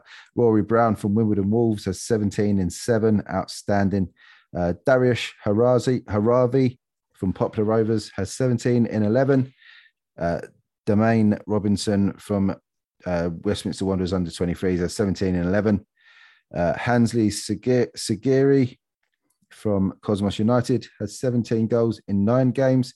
Peter Boyd from Clapham Rovers, the first Prem Division player in the list, 16 in 10 in the top division of the Southern Sunday. No mean feat that. Well done, Peter. And 10th place, Matthew Cooper from South London, 15 in 10. Goals, goals, goals. Fantastic. No Selhurst players in there. Only one Sporting Continental player. No St Andrews players in that top 10. Interesting, but these teams must share the goals around a bit, Graham. Without a doubt, I've refereed both Selhurst and St Andrews this year. You know, they're not all about just one player. You know, they know, you know, that they're established teams. You know, they know who they are. They know what their jobs are. You know, they're very well drilled, very well organised. And actually, they're just about being very professional, and that is just getting the 3 points on the board. I don't think they're too fussed about individuals chasing records. I think they want team success, and you can tell by both clubs the way that they've approached the season and gone about their business with the number of wins that they've clocked on the board. You know, it is all about wins, whether it's a scrappy 1-0 or a scrappy 5-4. For them, doesn't matter how many they score, it's about getting the 3 points on the board, and that seems to be their clear focus of attention. And if they do that in the second half of the season, then both clubs are going to have a fantastic time of it. But yeah, they've got some really talented players. And as you say, they spread goals throughout the team. And I prefer teams like that, to be fair, rather than it all be about one player. Spread it all out. And ultimately, if you lose your talisman, you know, you can get yourself into trouble. But if you're getting goals from all over the pitch, I think that shows the sign of a great team. True. So in closing, what's been the best bit about the 2021 season so far? From your perspective, as a league administrator and a referee on the league, so you're heavily immersed in everything that happens in the Southern Sunday. What's been the major positive for you so far? So of the season or of the calendar year? The season. Let's go with the season. Cool, that makes it difficult because we've only had, 3 or 4 months of the season. I'm going to throw in a calendar year on, if you don't mind. Do what you want. Thank you, mate. Let's just say that I was really proud we'd not had our cup finals for 2 years, to kind of be deprived to Sutton United because they went up to League Two, and congratulations to them. They sit at a automatic promotion spot, which is a great season for them. So fingers crossed they can go again.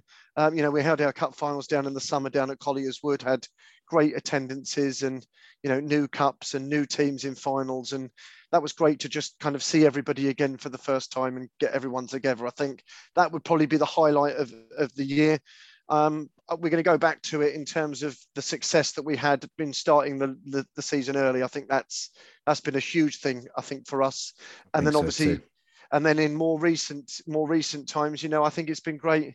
And not just because I'm on the podcast at the moment or talking to you, it's been fantastic that it's been, I think, so long for this league, which is the biggest 11-a-side grassroots men's league in London, for us to, you know, have a platform where we can really highlight some of the fantastic teams and some of the great work that we do. You know, that's a pleasure really every week to share that with you and share that with the listeners as well. So thank you for the opportunity, and I'm really, really grateful. I mean, you're more than welcome. It should have happened sooner. We obviously tried to cover the league with all around the leagues, and but then as soon as there was a lot more interaction on social media with yourself, I think, controlling the league account, and then we got involved with the Whistler podcast and all this. It was a simple move, and I've been suitably impressed that I'd like to come and try and referee on the league once a month from February. So look out for me. If you play around the Dulwich area, you're likely to have me once a month. So I look forward to seeing what the league is like in the flesh. Always feel like you come from a more credible place when you actually referee on a league. So that's me refereeing on the Southern Sunday, the Ilperton and Bromley, Westford and Croydon Municipal now from January onwards. I'll be able to talk about some football in the Southern Sunday. And they'll be able to talk about you as well. So they'll be able to say they're going to have an opportunity to give you some stick as well. So absolutely. It's always important that it's both ways, isn't it? Absolutely, mate. I'm sure you'll hear all about it. So I look forward to receiving some banter from you. So 2022, what's the sort of, what are we looking forward to, or what's the sort of thoughts going ahead? Are we particularly worried about this COVID situation? Or I think all the reports now are saying that the Omicron is perhaps not as, although it seems to spread easily, it's not as devastating as other variants. I may be speaking out of turn, but are we particularly worried about losing another season at this point? Oh, I think it's long too early to say that. I think we know that it's a lot more transmissible, and obviously the bigger the numbers, the more disruption potentially that is going to cause in relation to isolations. I think that is where my concern is. I think if we can get our league games to 75% played, I think most people, as they did before, quite overwhelmingly, if we were ever pushed to a decision, we've always got points per game, I think, to back us up. Cups, we do want to get those played again, but I'm not going to take my eye off it and say, the ambition still is absolutely 100% to have a fully completed cup and league season. That is the aim. That is the ambition of everybody. We're all committed towards that. So I would be wrong if I didn't have a contingency in the back of my mind. I think that would be rank bad planning, and we see that from our leaders. So it would be a bit hypocritical of me, wouldn't it, to call others out and then not kind of have a bit of a plan at the back of my mind. But no, we have to be focused on delivering that fully completed league and cup season, because for the good of the league, we need the promotions and the relegations to happen next year. We can't be in a position where that doesn't happen. So at all costs, and if we have to play midweek, twice a week, twice on the same day, we'll, by hook or by crook, one way or the other, we will have our promotions and relegations at all costs next year. But it is going to need flexibility, understanding, patience, perseverance, and cooperation from the clubs. Everybody has got to play their part. And I know it's a bit of an old cliche, but we really are all in this together, and we need each other in order to fulfill the ambition. I think that's kind of my view. Absolutely, mate. And lastly, as we said at the beginning, this is a show dedicated to Bob Dixon. And yeah, let's play out the second half of the season as Bob would have seen fit. And as you say, all pull together, do your jobs properly, be efficient in what you do. And hopefully it'll be a success at the end. Well said. I wish you all the very best for Christmas, to have a well-earned rest, hopefully, and have a happy new year. And hopefully I'll be bumping into you, not in the not too distant future, in a ground in Dulwich, and enjoying our football together. Brilliant. Merry Christmas to all the listeners, and from everybody from the other leagues and the contributors and all of the volunteers. Thank you for all of the work that you've done in 2021. We couldn't do it without the volunteers and our referees. We can't have a game without our referees as well. So we really are all in this together. We all love grassroots football. We love different bits of it, but if we didn't have all the different bits, it wouldn't work. So Merry Christmas, have Happy New Year, and most importantly, please everyone try and stay as safe as you can. Absolutely, mate. Have a good one, and I'll speak to you soon. Cheers, mate.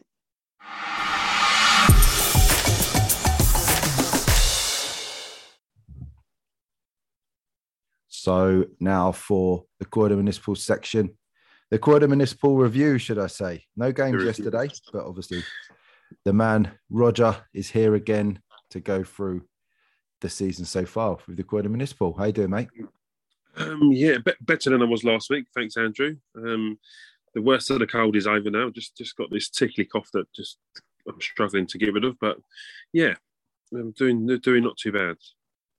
Nice one. So just the one game yesterday, one result that we can see on Football Me Too for the Croydon Municipal teams yesterday. A big win for Spartans. They go through in the London FA Sunday Challenge Trophy. They beat OBD SFL Senior Boys, Farnborough Old Boys 5-0 yesterday for Spartans, showing every bit that they are contenders for this title, this cup.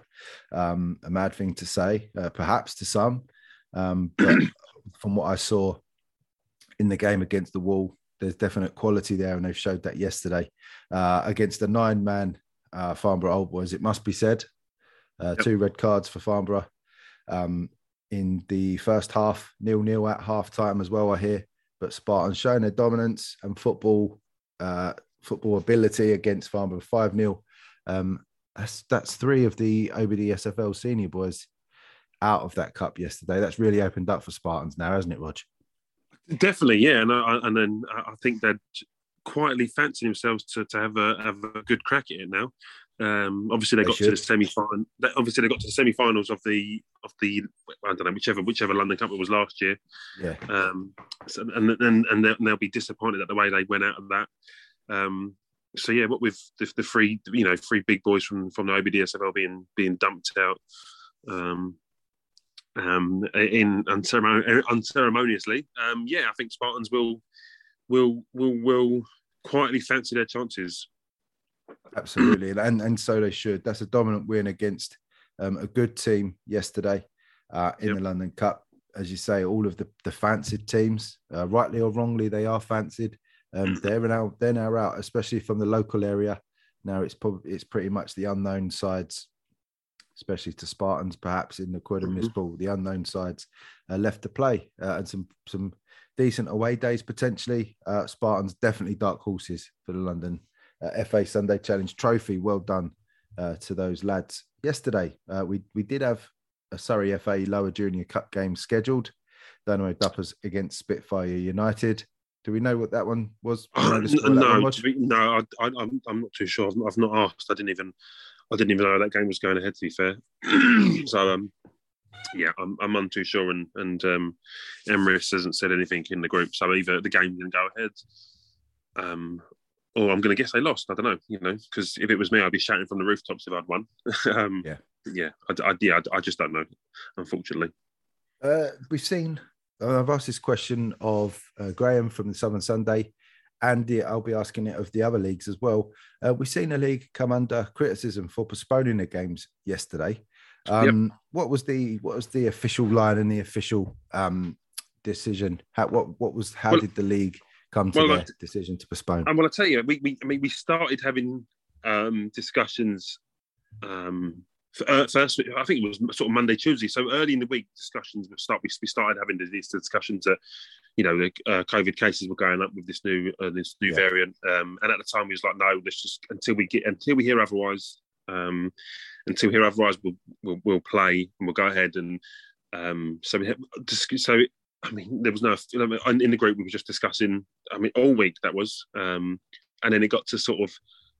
I think it was Thursday or Friday. Then we sort of, the cases. I think at that time, then they started doubling or tripling. And there was at that point. I think there was. We were looking at sort of 4 or 5 games that were already going to be off. With due to COVID, and then we were going to let teams decide if they wanted to play, and then it got to the stage. It was a late call. I think it was a right call in the end. It got to the late stage where we decided, look, we'll either have a blanket ban, we'll either let them play, or we suspend it. And I think looking at the number of cases that were doubling, tripling, whatever they were, we decided that in the interest of players, the clubs, the players, match officials as well, and supporters, what with Christmas just around the corner, it would be unwise for us to say go ahead and play.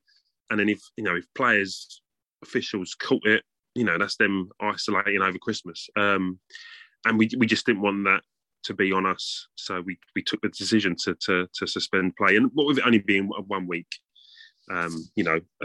it's not loads of games potentially we're missing. So yeah, I think it was a wise decision to make that call.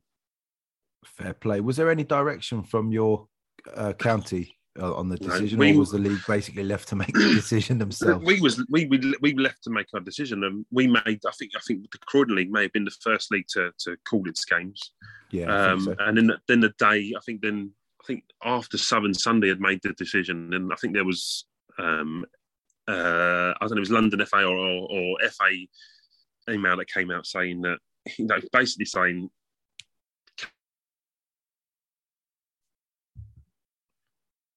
We didn't get any official communications from Surrey or London or the FA or anyone to say, look, this is what you should or this is what you shouldn't be doing. It was just basically, do what you want and it's up to you. So that's disappointing that it was left up to us to do that. Yep, I think Graham suggested just as much that you're leaving these decisions to be made by unpaid volunteers that you're not all necessarily in jobs that are like administrative like this. Some people might just be a bus driver, or some people might be whatever job they do, a teacher. These decisions should really be driven by the FA, and well done for making the decision. Where I sit, I've said to Graham as much that for me, I would have left it up to the teams to decide. But I think sometimes just stepping in and making a decision for the players and the teams and everyone involved is the safest way. That the decision you made is the safest way for sure. And you the league can't be knocked for that. Personally, I would have liked the teams to have been given the decision. But that was, and to be fair, I think that was what I said. I think I said that we would leave it up to teams, but I could see the flip side of that, because some teams are going to say, "Well, I want to play." If they don't want to play, that's not my fault. And then you'll get into that where teams will then start. You don't want to play, you're scared, or you're making excuses. You get into that where and then you can cause a bit of resentment or a bit of bad blood. So I felt it. Against my better judgment, we probably made the right call was made to just say, all right, we'll just call it there. Have an extra week. Hopefully, it's just an extra week's break at Christmas, and then we can get back to all playing safely in the new year. Fair enough. Again, not having a go at any league for making the decision. It is the safest one. So fair play. Yeah, let's get into reviewing the tables and the goal scorers for the league. Obviously, all information on goal scorers is taken directly from Football Me Too. I think all the stats are put in by the teams individually, aren't they? Roger? Yeah, they are. Yeah. So they might be a bit sketchy. Yeah, some teams forget. Some teams can't be bothered. Right, so the goal scorers will be by the teams that can be bothered. Then, if you win comfortably, I'm sure, or if you get the win, you're more inclined to stick it on there for your players. It's when you lose that, and I'm guilty of this. Something you want to do is relive it also. Yeah, unfortunately. Okay. So the Michael Donovan Premier Division, the league table as of Monday, the 20th of December. At the time of recording, this show will go out on Thursday, but we're recording this section on Monday as usual. Top of the pile in the Prem is PSG. 9 games played, 21 points from 9 games. Spartans are second. Flawless from them boys so far. 5 games played, 15 points. Just the 2 conceded in 5 games, plus 16. Ominous from Spartans. Lambeth Lions are third. Chelsham Athletic are fourth. Good start to the season from the promotion boys. Addiscombe Casuals, strangely sitting quite low in. You'd think their good form lately would mean they're higher, but I think they've had some cup wins, haven't they? They have, a couple of cup. I don't know, it's 2 or 3 cup wins. Yeah, let's not forget they had a terrible start. I think they lost their first couple of games, so they had a bad start to the season. And they're turning fortunes over the last sort of month and a half has sort of kicked them up the table, and they definitely turn their fortunes around with Casuals. Bosjam are 5th, 6th, should I say? They have 7 points from 6 games. Croydon JFC don't ever seem to play any games. We don't see them on the fixtures very often. Yeah, they've not played for a long. Maybe they've upset Russell. I don't know. 3 points from 5 games for title hopers in the summer. Croydon JFC, and bottom of the pile sit struggling Ciderstead, 1 point from 8. Don't forget they were Div 2 champions last season, thrust into the Prem division. After the Ciderstead that were there last season took a relegation into Division 1, and then the club split. Tough ask for the Ciderstead boys. Any surprises in there, Rog? We definitely expected Croydon JFC. I think that's the surprise. That's the biggest surprise for me. JFC being sort of languishing in the second bottom. They have had a couple of good results. But it just sounds like that they can't get the players to turn up for an early kickoff, and they just can't seem to find any sort of momentum or form. Other than that, Chelsham have adapted to life in the top division well after they was moved up probably a before their time. Yep. So they've taken it to like a duck to water, and I think they'll be more than happy with the start they've made.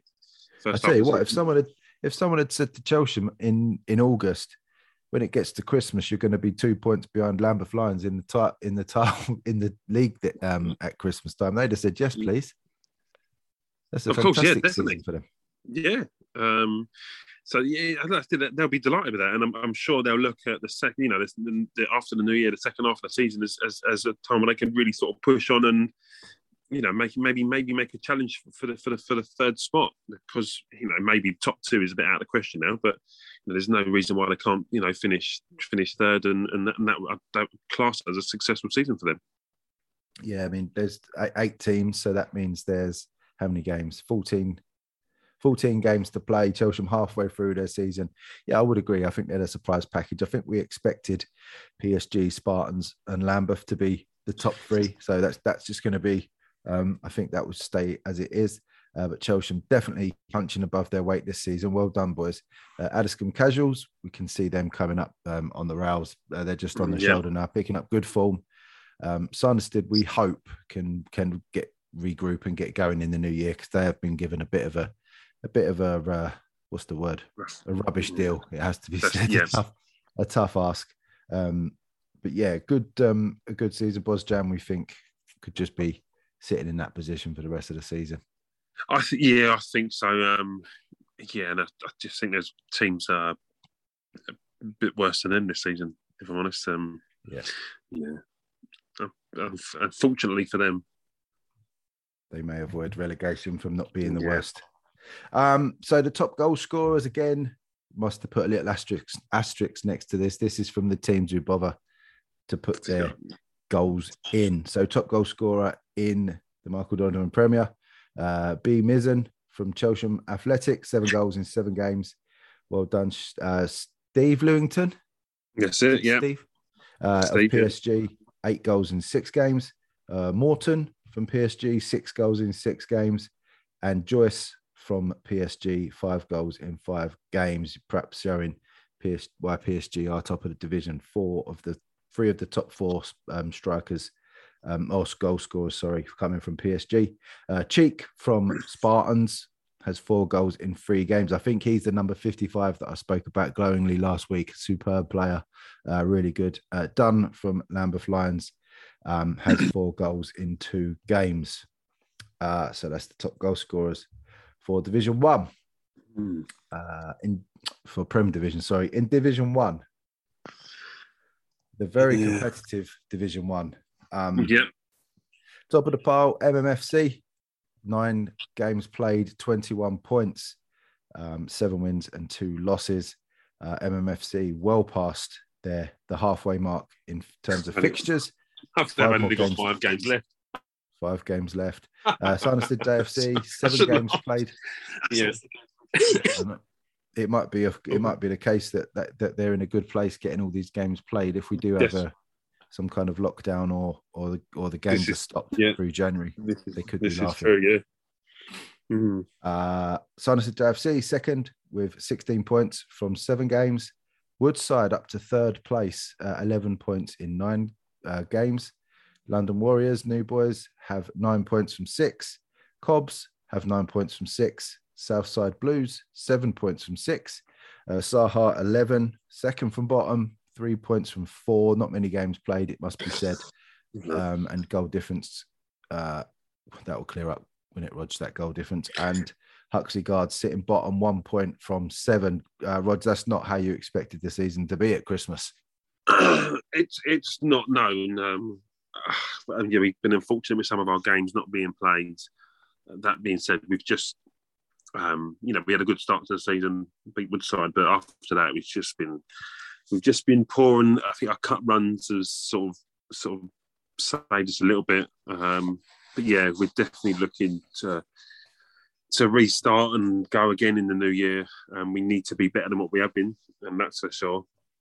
But I think if you look at the points, we are, if we win our games in hand, then we are just on the coattails of MMFC. So there's still all to play for. We've got to play MMFC again. We've got to play JFC again. So there's still a lot to play for. We just need to be better than what we have been. So that's where you're looking, are you? You're looking at them two rather than looking to get above the Woodsides and the London Warriors. You're looking at right at the top. I think we have to be. We've got it within us to be challenging. It doesn't look like it at the moment, but we have got it in us to be challenging, and we should be challenging. Obviously, we've got to win them games in hand first, but there's no reason why we can't, and there's no reason why we shouldn't be pushing Sanderstead and MMFC sort of all the way. Hopefully.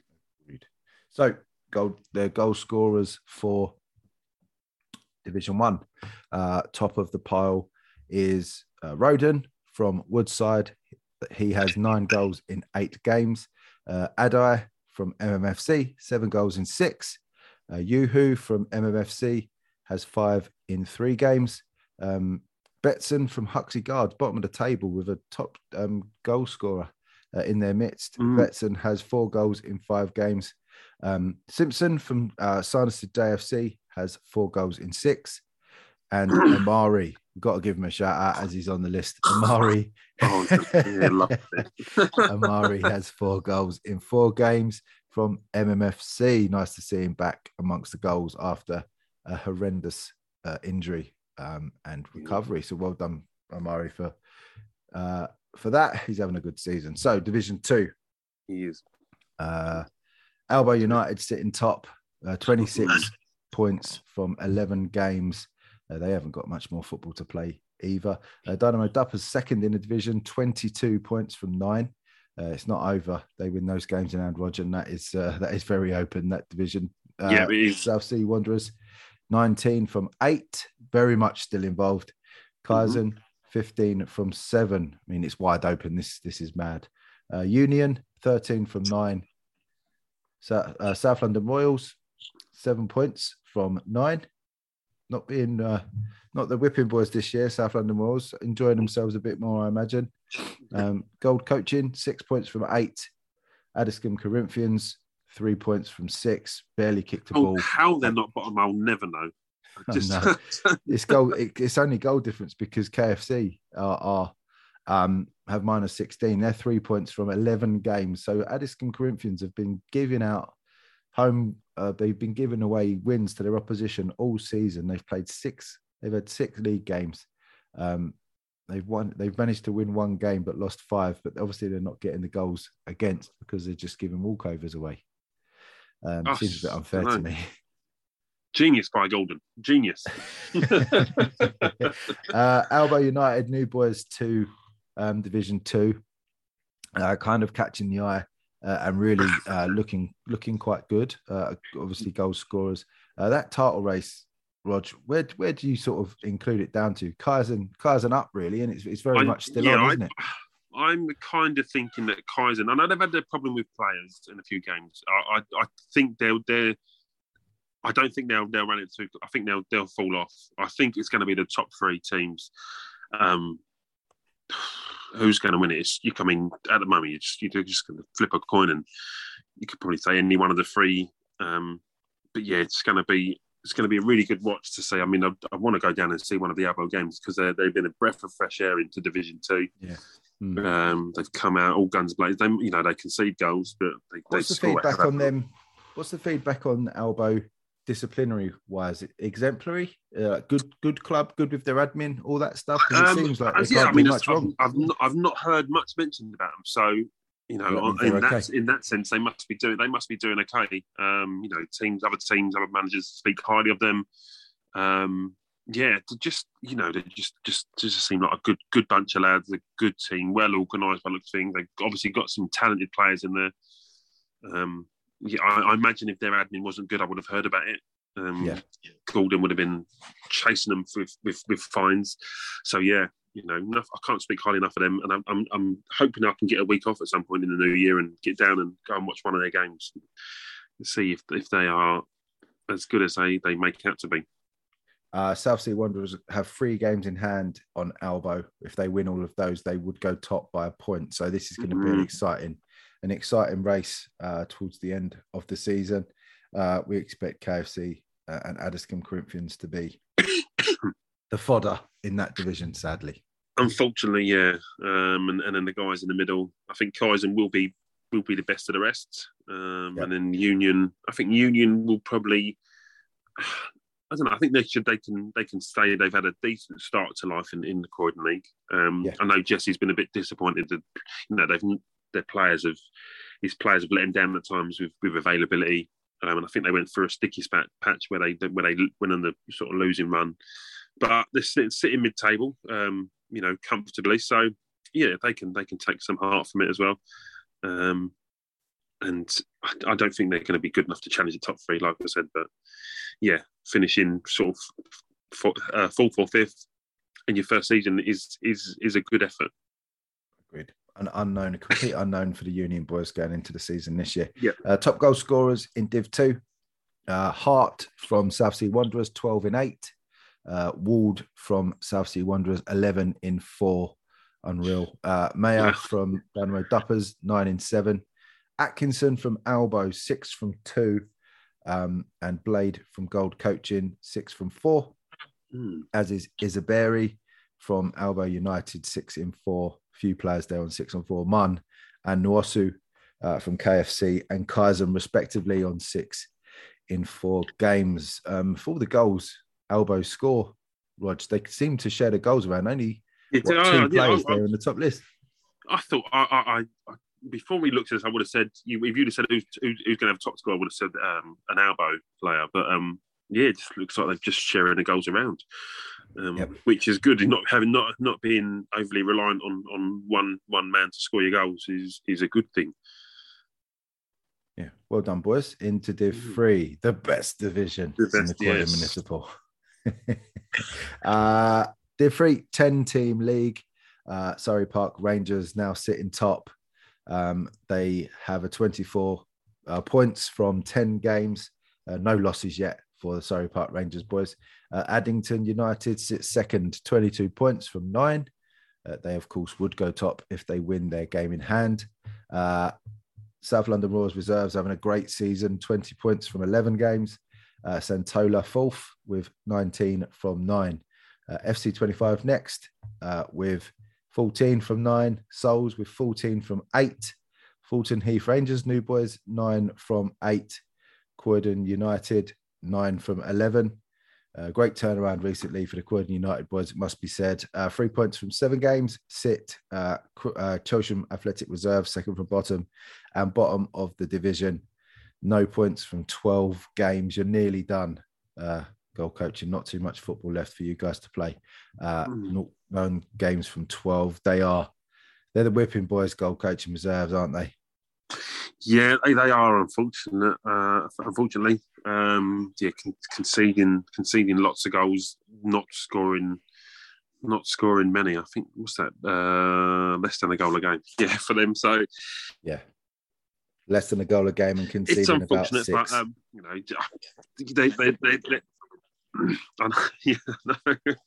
but they turn up. They're playing every game, which can be a lot. A lot can be said about that. And as we've said many times on the podcast, they've just got to look at the likes of Addington United and now Croydon United. Results can turn in your favour if you just keep putting the hard work in and keep trying to do the right things, and eventually a result will go your way. Indeed, just got to stick at it. Are we discounting South London Royals Reserves for the title, being that they've played those couple of games more than Addington and Surrey Park Rangers? I think so. I don't think they've played the top 2 twice yet. So there's still a slight glimmer of hope. But they're hoping that Surrey Park Rangers and Addington both slip up, and going on form in the first half of the season, you just can't see it happening. So yes, it is a 2-horse race, seemingly. Who's going to come top though? It's going to come. I think that's going to go right down to the wire. This one as well. Division 3. I'd like to see Addington United. I'd love to see Addington. The best thing that could happen is Addington get a win against Surrey Park Rangers in the next game that they play, and then it is really on. Then it is, yeah. Or hang on. So if Addington win their game in hand, they've got 25, so 1 point. Yeah, that would be fantastic if they can get a result against Surrey Park Rangers. Sorry, Park Rangers. We're unashamed Addington United fans on the podcast after the season they've had of recent years. Yep. That's going to be a fantastic run in. I don't think we can include anyone else in that title race. Sorry, John and the boys at South London Royals Reserves. Perhaps if Addington or Park Rangers have a bad run of form, the way South London Royals Reserves have been going this season, they could capitalise and nick that second place. That might be good enough for promotion for them this season. Yeah, I think so. Like I said, you look at it, they're having a good season. But you've just the top two teams, Surrey Park Rangers and Addington, they're just having a very good season. Unfortunately for South London Royals Reserves, sometimes you just got to hold your hands up and say, we've had a good season, or we've tried our best, but unfortunately there are two better teams than them in the league this year. There's no reason why they probably couldn't nick second if they was to win their return fixtures against Surrey Park and Addington, and maybe they slip up. But yeah, it's looking like a foregone conclusion for the top two. Like we said, who comes out on top is anyone's guess at the moment. They can't be promoted anyway, of course, the South London Royals Reserves boys, as it stands, because their first team is in the league above. So I don't know maybe they'll swap the teams around next season by a player only, obviously. Maybe they'll have a go in Division 2. Who knows? Exciting season in Div 3. Well done to all the teams. The goal scorers, the top goal scorer, Bennett from Surrey Park Rangers, having an absolutely lovely old time of things at the moment. 20 goals already this season for Bennett. 20 goals at Christmas in 9 games. Well done, sir. That is absolutely prolific in any level of football you play. You need these strikers. He is firing Surrey Park Rangers at the halfway mark to the title. Well done, sir. Thornton Heath Rangers have a striker, Kay Powell, sitting with 18 goals in 6 games. Perhaps relying on Mr. Powell a little bit, the Thornton Heath Rangers boys, as the table shows us.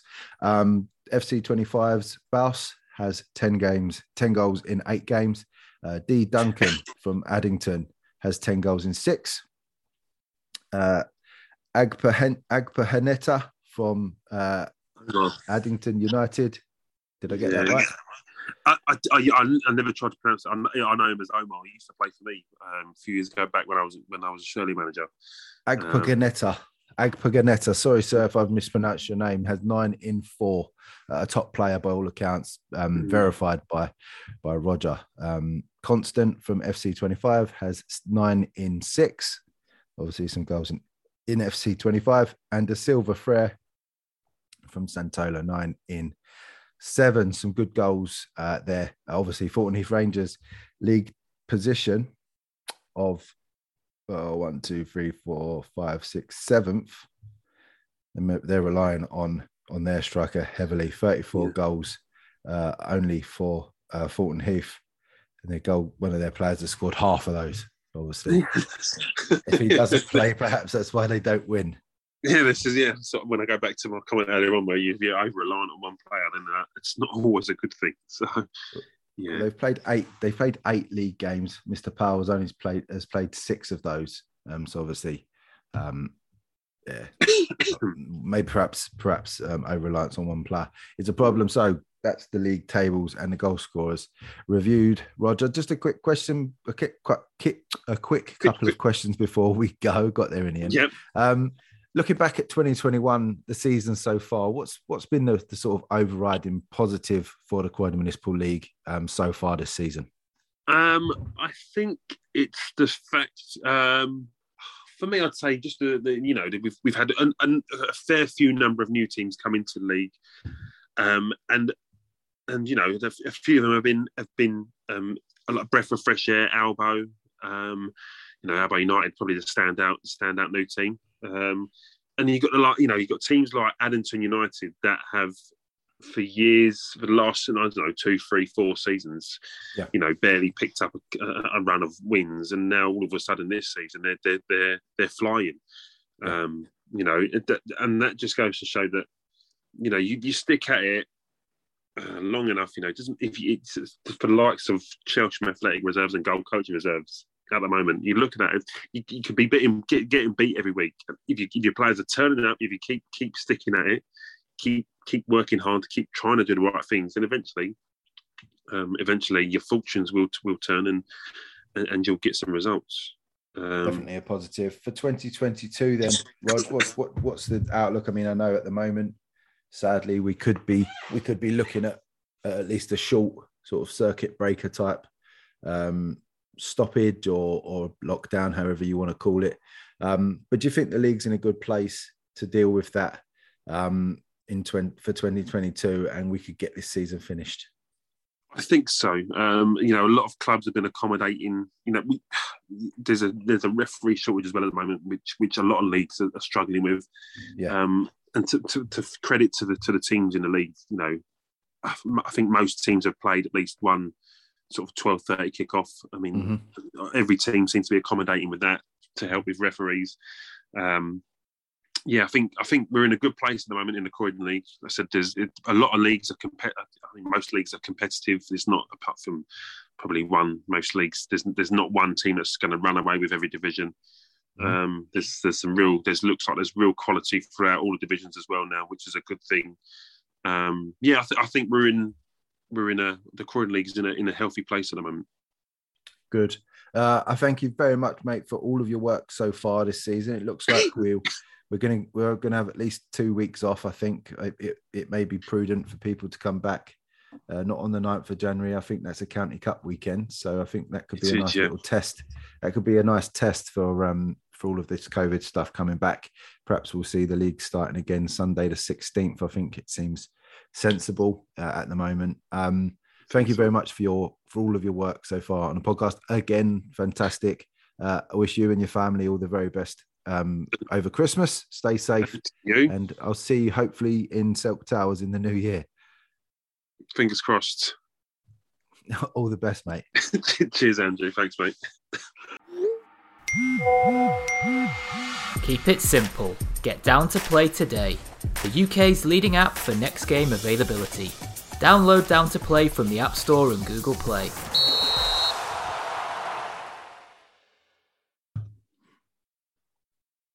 So now the section for Westphal. The results from yesterday. A successful day for Westphal. 100% win record in the Kent Cup, I believe it was. Sydenham Sports of the OBD SFL losing 6-4 to New Cross Rovers in the Kent Sunday Junior Cup. Yeah, well done. That was a great win for Gibbs, wasn't it? Definitely a great win for them, to be fair. They've had a few up and down results of late, so to beat a established side like Sydenham, that's a great result for them. Very good win. Well done to the boys. Their gaffer goes on holiday and they start getting some results. Yeah, you got to look at Mike for that. I think he was in goal when he was losing as well, so you got to look at his butterfingers, ain't you? You have, sadly. He has to look at himself long and hard whether he's got a future on the pitch for the club. That's for sure. We know keepers are hard to come by, but they must have been desperate to put him in the sticks. Weak dog, your vicious tongue. Oh, is your mic working tonight, Gibbs? No, it's not. It's a phone check. Oh, phone check tonight. Yeah, Gibbs is recording from the other side of England, the eastern side of England. Phone check tonight. Thanks for giving us a call tonight. So the fixtures. First, before we get into the league review, actually, Gibbs, I know you've got you like the committee, and I know you're not going to try and be negative about it, but what you've got obviously a foot in either campaigning the podcast, so you're quite a good person to ask this question to. What was the sort of reception for the postponement of the fixtures this weekend of the Westphal competitions anyway? How did that go down sort of across the board? I never heard any negativity towards it, to be fair. From my point of view, I know people's safety has to come first. And I know a few teams did have COVID issues and had to postpone games. I mean, our game being one of them. I think Old Fortronians had an outbreak within their team. But, I mean, the committee is second to none. They're always there to help. But I think in this instance, I know they got a lot of responsibility and it's easy looking on the outside in. I think my point would have been if both teams choose to play and the referee's happy, let the fixture be played as it was maybe in the Alperton and Bromley type thing. But I do get the side from both, though, that they was putting the health and safety first of people, Westphal, and I do get it from the other side where obviously if teams wanted to play, they should have been allowed to play. Yeah, but, I think I'm with you on it. That I think firstly, I'd have liked the teams to have had the choice, but I think the choice that the league has made is obviously the safest one. So let's make that clear first and foremost. Obviously, the safest thing to do is to cancel the games. Just for me personally, I know we sort of saw each other briefly yesterday at a game. I think the clubs really should have had the overall choice, but I acknowledge that the safest choice was the one that the league took. So it's hard to disagree with what they've done. But if the teams did want to play and there were referees available, I certainly would have had a game. I certainly would have done a game yesterday myself. Yeah, I mean, I know it's not the be all and end all, but I mean, towards the end of the season, there's going to be probably a fixture pile up again and double headers. And I think if there was a Sunday there that people were allowed to play, kind of why take it away if both teams were happy to play? But again, I do understand that the right thing to do may have been to postpone it just to keep people safe, and in the long run, probably people appreciate it. Maybe having a Christmas with their family, whereas if they would have caught something like caught the bug, or they might not have been able to. Yeah, fair enough. I mean, I'm trying to see it from both sides. My personal fault is obvious. I've said it on the other recordings as well, but I know the safest option was taken, so you have to respect the league on that one, definitely. So into the divisions, starting with the Supreme Trophies and Engraving Premier Division. We'll just run through the positions of the teams and the points in the games played, and have a little bit of an analysis on where the teams are and if they're sort of meeting expectations or could do better. Gibbs, can you see me now? Yeah. Can I what? Can you see me now? No, I can't see you. I can see you now. No, I can't see you, mate. Your screen's not on. Everything shiny. My head is shiny. Sorry, it was freshly shaven yesterday. So in the Prem Division, top of the pile, under the radar, 12 points from 4 games. The perfect start for the under the radar boys. Second in the table, 10 points from 4 games is Bayswater. 9 from 3, Baldon Sports A, the perfect start for them as well. Good start from Billy and the boys. I didn't realise they'd not lost a league game. Interesting. 6 points from 5 is Meridian Sports in 4th. 5th place is Spring Hill. 7 games played, 4 points from 7 games. Jam have 3 points from 3 games. We'll get onto them in a second. Ball Tarks, 1 point from 2 games. And Mildeen, bottom of the league, 1 point with 4 games. Gibbs, I think, apart from Jam, I think looking at that, everyone's doing perhaps as I expected. Jam, only the 1 win from 3 games. That's a bad start for them. Well, we've got to know that they're a top side in the Prem Division. That's a disappointing start, would you say? Yeah, possibly for them. But I mean, who have they played? I think. So looking at they've played Baldon Sports A, Bayswater, and Meridian Sports. So they've beat Meridian, but then they've lost to the team in 2nd and 3rd. So when you look at it like that and break it down, it's not like it's not like they've lost to maybe the teams around them. They've lost to the top 3 teams. So it's 2 out of the top 3. Fair enough. I stand corrected. So I would say maybe give Jam a bit of a break, Wheat Dog. No, you're trying not to upset Phil these days, don't you? Well, not me, I'm just saying. Mildeen and Ball Tarks making up the bottom 2. Obviously, Ball Tarks promoted with Meridian Sports last season from Division 1. A big step up for Ball Tarks. But did we expect them to be doing a little bit better? Yes, but I mean, they've only played 2 league games. Obviously, they had an incident, I suppose, against Meridian That stopped them from playing football. So it's a tough one. For them. I mean, a draw and a loss. I think people were expecting a bit more, but they've still got a lot of games to make up, and they've still got to play the top sides. So, I mean, they did beat Borden in the cup recently, didn't they? So, yeah, I think they're going to give anyone a game at Thamesmead on the AstroTurf when they play. So, I wouldn't. Again, I think there's been so many cup games that some of these sides haven't played a lot of league games, so it might be a bit misleading. True. We need these games to start equaling out, don't we? Yeah, and then I think we'll have a better idea of how it's going to finish. In the Happy Bellies Calf and Grill Senior Division, Chris Elliott's favourite calf to eat. He always tries to get a free breakfast out of them, doesn't he, by saying how good they are. He loves a brekkie, that guy. In the Senior Division, Northern Eagles sit top, 16 points from 6 games. No losses for the Northern Eagles. Good start from them. Metrogas are flawless, 12 points from 4 games. Greenwich Elite sit in third, 10 points from 5 games. Just a 1 loss for the Greenwich boys. Definitely the best team in Greenwich at the moment. Granite have 10 points from 7. Burridge Blues 9 from 7. Blackfen and Erith sit in 6th with 7 points from 8 games. Started to look like they were going to have a better season this year, but the form was really dropped off for the Blackfen boys. Rising Talents have 6 points from 5, and Barnhurst 6 from 6. A recent change in management, and we may see them climb the table. 3 points from 2 league games for New Cross Rovers, doing really well in the County Cup. A really good win that really opens up the door for them this Sunday. And no points from 4 games for Sporting Club Vista. It's such an even league, this one, Gibbs. It's really hard to pick anyone out, but Metrogas and Northern Eagles, obviously the early pace setters, both unbeaten at Christmas. Not a bad start for them.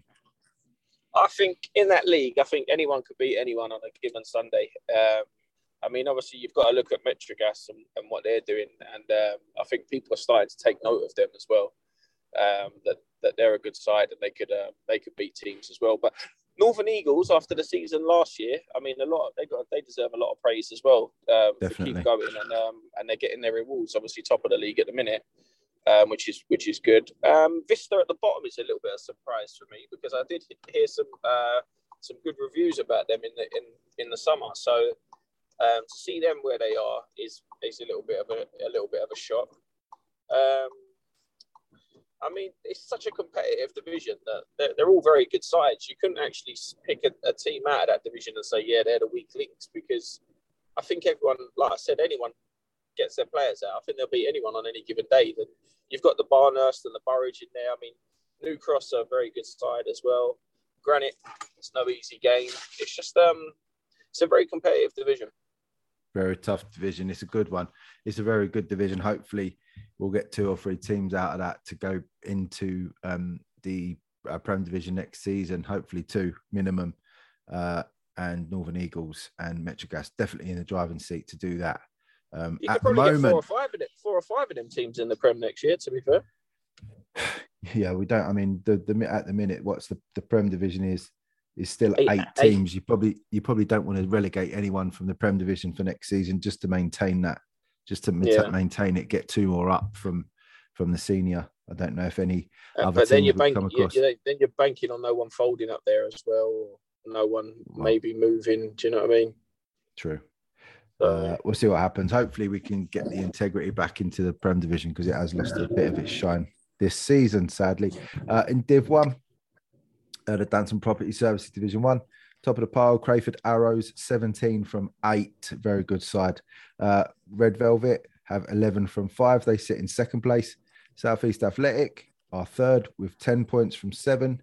The Bandits sitting in fourth. Good start to the season for them. It's been mixed, but Eddie was worried about jumping straight into Division 1, but they are holding their own, 9 points from 5. 3 wins, 2 losses. AFC Shine, 8 points from 7. Crayford Athletic, 4 points from 2. Elton Rovers, 4 points from 5. After such a great start to the season, especially in the Cups, Elton Rovers' season is falling over badly. Metro Massive started well. They're tailing off now as well. 4 points from 7. Footscray Lions, 3 points from 4. And Lasseau Solid Crew currently shown still on the table, but their results have been taken off. They have folded. Gibbs, this is looking like Red Velvet and Crayford Arrows really are the favourites. Red Velvet with a lot of football to play, but no losses yet for them in Division 1. Crayford Athletics, have only played 2 games. It's a bit mad that we still got teams. We've got teams in December only having played 2 league games, I must say. Yeah, I know. I think obviously the 2 at the top are kind of setting the pace, and the other teams around them, I think, are all kind of beating each other and nicking points off each other. I wouldn't be surprised to see Red Velvet go on and win that league. Very strong side. But then I wouldn't be surprised to see Borden go on a little run and Pippin as runners up. And I mean, Crayford Arrows have had a good start to the season as well. Sorry, nearly crashed into the back of someone there. Crayford Arrows have had a good start to the season, so you can't rule them out. I think that would be my top 3: Borden, Crayford, and Red Velvet. I think Red Velvet will nick the league, though, to be fair.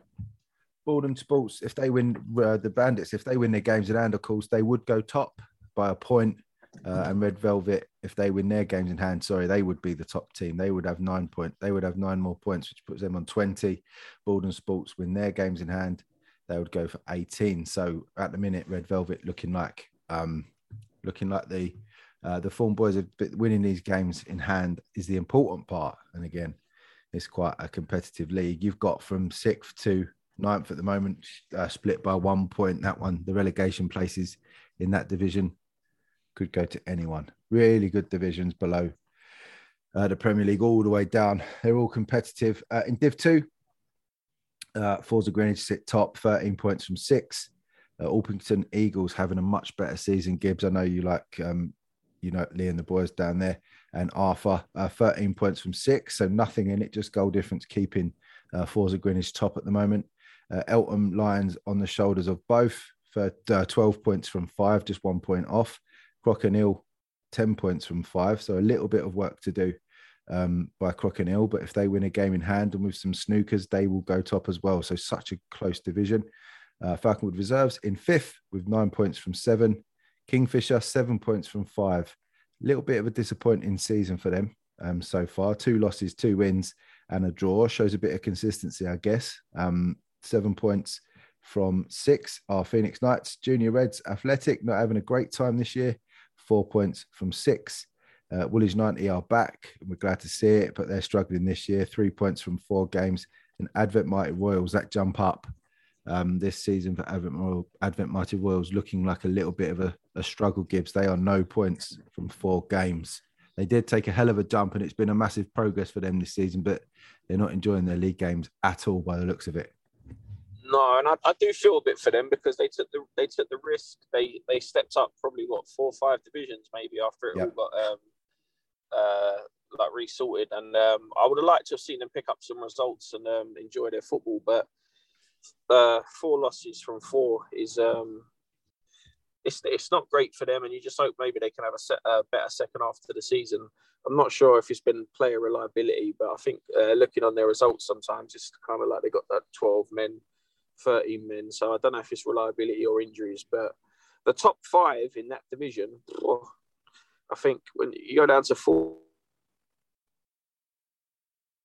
Forza to Falconwood, not ruling out Kingfisher, but those top 5 there, any one of them could win that league, and they're all very, very good sides. It's good to see Forza having a good season, and same as Alperton Eagles. Eltham Lions, we've always been fans of and give them lots of props. Crokinole, well, we said last week that you wouldn't bank against them on winning the Kent Cup, and Falconwood Reserves. I kind of feel with them, you don't know what team you're going to play on the day. So it's a very competitive division and probably one of the most open. And again, when teams can take points off each other that you look out for, whoever wins that league come the end of the season will have deserved it. Yeah, I think for me personally, I think looking at Falconwood Reserves, I'm discounting them in the title chase this year. No disrespect, boys, but I think they've played the most games in the division. I can see Crokinole and Eltham Lions getting their games in hand on Forza and Alperton Eagles. One, I think they're too strong. And that would just leave Falco with a little bit off the pace with the games played. So I'll discount them, but I think the top four, that's going to be an exciting running now. 3 points separating the four teams. So this is going to be a good running. And Advent Mighty Royals, we feel like it was a step too far for them this season. So we maybe expect them to go down. Yeah, possibly maybe rebuild again and maybe just go again next season. They know how to do it. They've done it before, so it's no skin off their nose. They've come from worse places than they're at now, so they could do it. Good luck to the Advent Mighty Royals lads. In Div 3, leading the way, Woolwich Royals, the Sharks of Division 3, 18 points from 7 games. Duchess of Kent in second place, 13 points from 6. Bexley Hawks have 13 points from 8. Not a bad return for the promoted boys from last season. Baldwin Sports have 9 points from 4. A very good return for them. Abbey Mead have 5 points from 4. Not a great start from them for their expectations each season, I imagine. They were looking at promotion this season. That's going to be a tough ask for them from here. Mottingham Park Rangers, 5 points from 9. 1 win and 2 draws for Mottingham Park Rangers. A good return for them. It's been a real crap couple of years for them. It must have been hard to get through the last couple of years for them. So it's nice to see them sitting comfortably in mid-table this year. Catholic Club have played 2. They have 4 points from those 2 games. Not going quite so bad as we thought for Catholic Club in the league, Gibbs, but the cup form has stood out. They're unbeaten in the league, so it ain't that bad. No, it's not that bad. And I think a lot of their results they've obviously been cup games. But again, I mean, full praise to Westford, because these divisions, when you actually sit down and assess them, they're at this halfway stage. They've done such a good job at keeping them competitive that it's crazy. I mean, you wouldn't back against Woolwich Royals, and I know we give them some stick, but they've reevaluated in the summer. They've got some players in, and they're doing really well. And full credit to them. Who's had a word with you at Woolwich Royals to be nice to them? Someone's had a word in your ear, haven't they? I'm not being nice, but as we're having a review, I'm saying I know we give them stick about being sharks, but they've had some bad runs of form, in they, and they've had to regroup on players and stuff. So fair play to them. I always like Bexley Hawks. They're probably not having as good a season as they maybe should. They've had a couple of heavy defeats. Baldwin Sports Westford, I think, could be the team to watch out for there. They've picked up some good results, and I think they beat the only unbeaten team I think Duchess of Kent the other week, didn't they? 2-1 with a late winner. Yeah, they did, yeah. And I think it's just, I think I wouldn't rule against them and Woolwich Royals being the top 2 in that division, but they're very competitive divisions, though. Very good. Again, I think they could all beat each other. Catholic Club, if they can get their games in hand, but you'd like them to be able to get their games in hand and not fall to double headers. So until that happens, I think you've got to look at Woolwich Royals and Baldwin Sports. I mean, Abbey Mead are another good side, but they just don't seem to be able to never get a consistent run of results coming in. No, never. Just read out the last places of the division. Woolwich Common sitting 8th. They've got 4 points from 4 games. And Petswood Senior Vultures currently sitting bottom of Division 3 with 3 points from 5. So many different games. Catholic Club with 2 and Mottingham Park Rangers with 9 games played is still a long way from levelling itself out this division. From the look of the division, still Abbey Mead in 5th place to Petswood Senior Vultures in bottom place with Welling Park Spartans folded. They're all still very much in a fight for their survival in Division 3. Div 4, the Pat Tansley Div 4. FC Barker sitting top after a bit of a wobble at the beginning of the season. They're looking more like the team we predicted them to be, Gibbs. 18 points from 8 games. Inter Belvedere, second place with 16 points from 7. Inter Belvedere waiting to strike on their shoulders. Kingsford, 13 from 6. These are great divisions, Gibbs. These really are good. So much better. They really better are. They really so are. The top, like 1 to 5 in these divisions are. It's just unbelievable that they're kind of really so competitive, and you couldn't actually pick a winner out of any division yet. Not at all. Junior Red Sports sitting fourth with 10 points from 7. Shooters Hill Spartans, 9 points from 6. Hartford Athletic, 9 points from 5. Junior Reds. Southeast Athletic Maroon have 7 from 7. Beacons have 7 from 6. Bexley Heath sitting in 9th place. Disappointing season for the Bexley Heath lads after finishing in the top 4 last year. 4 points from 6. Springfield United Rezzies. Assistant manager now, Chris Elliott, I hear, Gibbs, 3 points from 8. He's muscled in. He's finally got the gig, a management title. He'll be wanting the first. He'll be wanting the head. He'll want the big role next time, won't he? You might as well put them in. You might as well. You just cracked up a little bit there, Gibbs. I think we need to put them into Division 8 now, don't they? With Chris Elliott in charge, put the Blues up there instead. It's like a downward slope now for them. Honestly, you might as well start them in Div 5 now because they're finished eggs with Chris involved. They really are. They'll be down with the Christmas decorations, wouldn't they? Them boys. Oh yeah, mate. Down by January.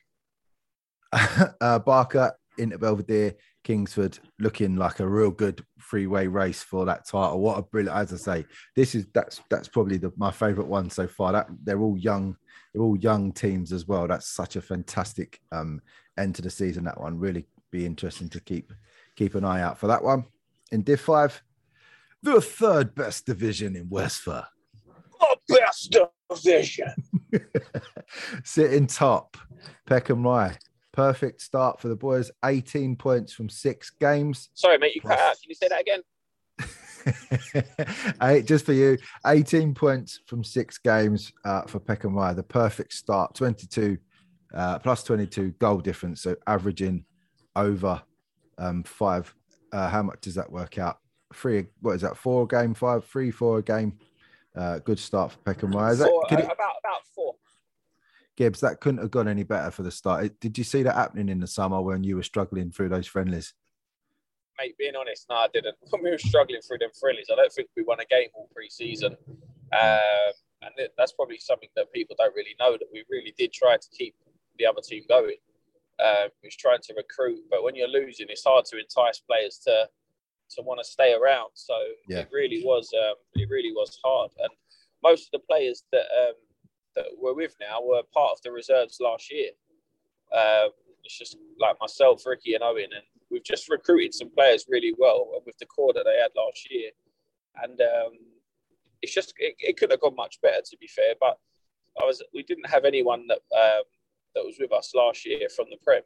It literally is just a whole new bunch type thing with the core of the reserves. So it couldn't have gone much better, to be fair.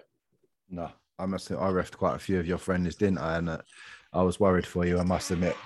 Some of those results and some of those teams that you were putting out, yeah, it wasn't good. So it's glad to see the hard work that's paid off for you, and hopefully you can keep this going for the rest of the season. In second place, Bexley Wanderers with 16 points from 8. Yeah, I'd like to think so, mate. To be fair, we've played Go on, very mate. Good side there. Bexley Wanderers. Yeah, they're a very good side, very tough side. South London Athletic currently sitting third place, 12 points from 6.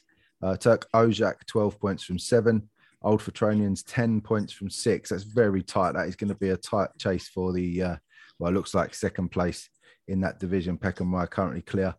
South Ballers, 7 points from 7, reverting to the old and the South Ballers from last season, looking a bit like South Average. SE 69ers have 6 points from 5 games. They're in 7th place. Danson Albion, 4 points from 4. Bexley Knights sit in 9th place, 3 points from 7. And folded Mottingham Forest now. I don't expect they will be on the league tables for much longer. Gibbs, it's looking like Turk Ojak, South London Athletic and Bexley Wanderers will be chasing you down for the title, but most likely for second place. It should be an exciting finish to Division 5 this season. Yeah, it should be a tight finish, to be fair. the good thing we've got going on our side is we've played all those teams that you just mentioned and won. So it puts more of an emphasis on them so that they have to come and beat us next time. But I'm a bit surprised to see SE Niners where they are, because when we played them, I know the result kind of flattered us a bit on the day, but they looked very, they were a very solid side. So I thought they might have picked up a few more points along the way. Yeah. Bexley Wanderers, I'd say, were probably a very tough team to break down. They even had 10 men and went 1-0 up. They're a very organised side. Very good.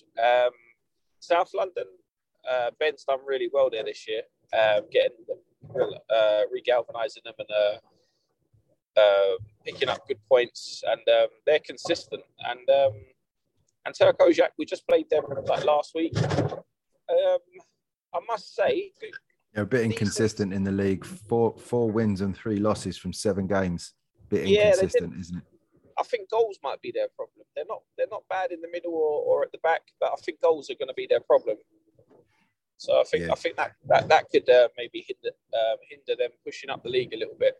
But other than that, just a plus 1 goal difference. Just a plus 1 goal difference for Turk Ojak after 7 games. That's not going to get you up the top end of the table, is it? No, definitely not. And I mean, the teams below them, I mean, like Bexley Knights, we struggled to break down and beat. Well, granted, it was a small pitch, but we only just won. I think it was 4-3 that we got past them. So it's a very tight division, you know. Yeah, it is. It's a very good division. Another good one. Well done to Westfield on that one. In the King of Hearts Media Production Division 6, the second best division in Westfield. I have to say second best as well, and I don't know, you've got me there. So top of Div 6 with 18 from 6 games. Villacourt Rovers. Good start to the season for them. Hopefully they can continue in that form for them boys. Won Division 7 last year, and they're looking to go through Division 6 in the same manner this year. Footscray Lions Vets sit in second place, 12 points from 5. Good start for the Vets. Peckham Rye A have had a successful start to the season, 12 points from 6 games. Chimera are 4th with 11 points from 9. New Boys Foresters have 10 points from 7. Well done, boys. New Life United have 8 from 7. Ronnie's Boys Highfield have 7 points from 5 games. 2 wins, a draw, and 2 losses for Ronnie and the lads. I'm sure he'll be looking, as he always does, to improve and push them up the table. Our Lady Seniors are in 8th with 4 points from 6 games. Alpington Athletic have 3 points from 6. Sorry. New Boys Lewisham Tamils have 1 point from 3 games, and sadly Draper Close folded this season after Joe had absolutely worked his bollocks off to keep them going. It's very sad for me to see Draper Close have gone this year. Yeah, Joe really tried his hardest to keep that team together and keep them going. So it's a disappointing one to see them fold, especially when you get a good guy like Joe putting a lot of hard work in. But I believe he's playing Saturdays now, and local to his house, and he's enjoying football again. Good. It's all about enjoyment. So as long as he's enjoying it, that's the main thing. Are we seeing anyone tackling Villacourt this season? Do we expect Footscray Lions Vets and Peckham to get amongst it? Yeah, I think Footscray could beat Villacourt. I saw a little bit of Villacourt last week on an abandoned game, and I think that they're very organised. And I mean, this might come back to shoot me in the foot, but I didn't see anything of that they couldn't be challenged, like that they were like superior for the league. Do you know what I mean? I mean that in a good way. Like, I think that they can be got at, but they're very consistent. So whatever they're doing is working. So fair play to them. I mean, you'd like them to carry on after Christmas and just concentrate on the football and let their football do the talking. You just, if that makes sense. Yeah, it does. I know there's been lots of stuff going on in this division, and let football be the winner. Don't leave all the rubbish before. Yeah. Leave it off the football pitch. We don't need it. No, I mean, they're clearly a good side. I mean, they won the division last year. They're top of this division 6 for 6. So they've clearly got some players and a good team. But just let the football do the talking. Get the points on the board. And I don't think you need all the other kind of rubbish that kind of goes with it, because you're clearly a good side. So, enjoy your Sundays and try and win some trophies. Agreed. I think Peckham Rye are still going to have a say in it. I think Steve's going to turn things up a little bit there. He's still building.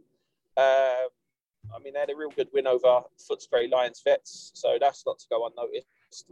And Footscray Lions Vets are going to beat teams as well. So it's going to be, I think it's still all to play for. And all them teams at the top 3, barring the outcome of one, I think they're all going to have to play each other twice or again, you know what I mean? So I think it's all still to play for. Very much so. Another good division. Now for Division 7, the Silk Grassroots Podcast Network, Division 7, the best division in Westfield. The third best division. The third best division. Division 7, top of the pile. Lovely to see. Avery Hill Athletic, 21 points from 9 games. What a turnaround for Avery Hill. For so long, just a sort of fair to middling club, not really making a dent on anything. But this season has been a real breakout season for Avery Hill. Top of the pile. 7 wins and 2 losses from 9 games. Very happy for Alex there. I know that they had a bit rough for a while, and he seems to have a settled squad now, and they're picking up points, and they seem to be consistent. So fair play to them. You like teams like that they've had it a bit rough, and they've managed to turn their fortunes around, and they've kept at it. You like that, so it's good to see.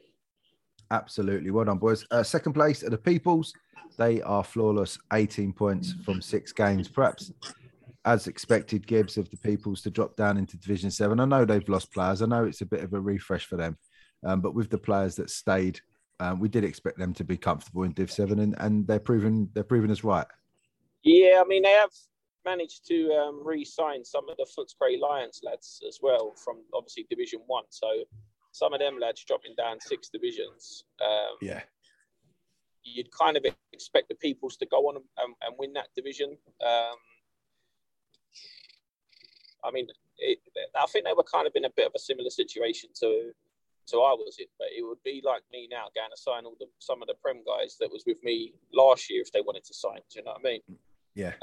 And playing in Division 5. So I kind of fair play, and you don't want to see teams fold. So they're going at it. They're playing in the division they've been put in. But I mean, if you win a division, you deserve it, don't you? But it's hard to really kind of comment without sounding like you're being a bit harsh. Do you know what I mean? They can only beat the teams. They can only beat the teams in front of them. I mean, they was in this division a couple of years ago.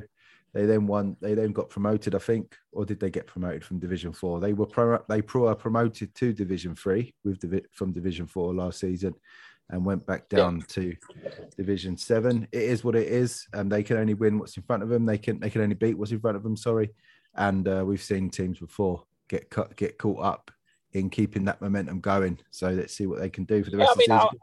I'm pretty sure they'll keep their momentum going, to be honest. I wouldn't be surprised to see them go unbeaten in the league all season, because they have got some very good players there.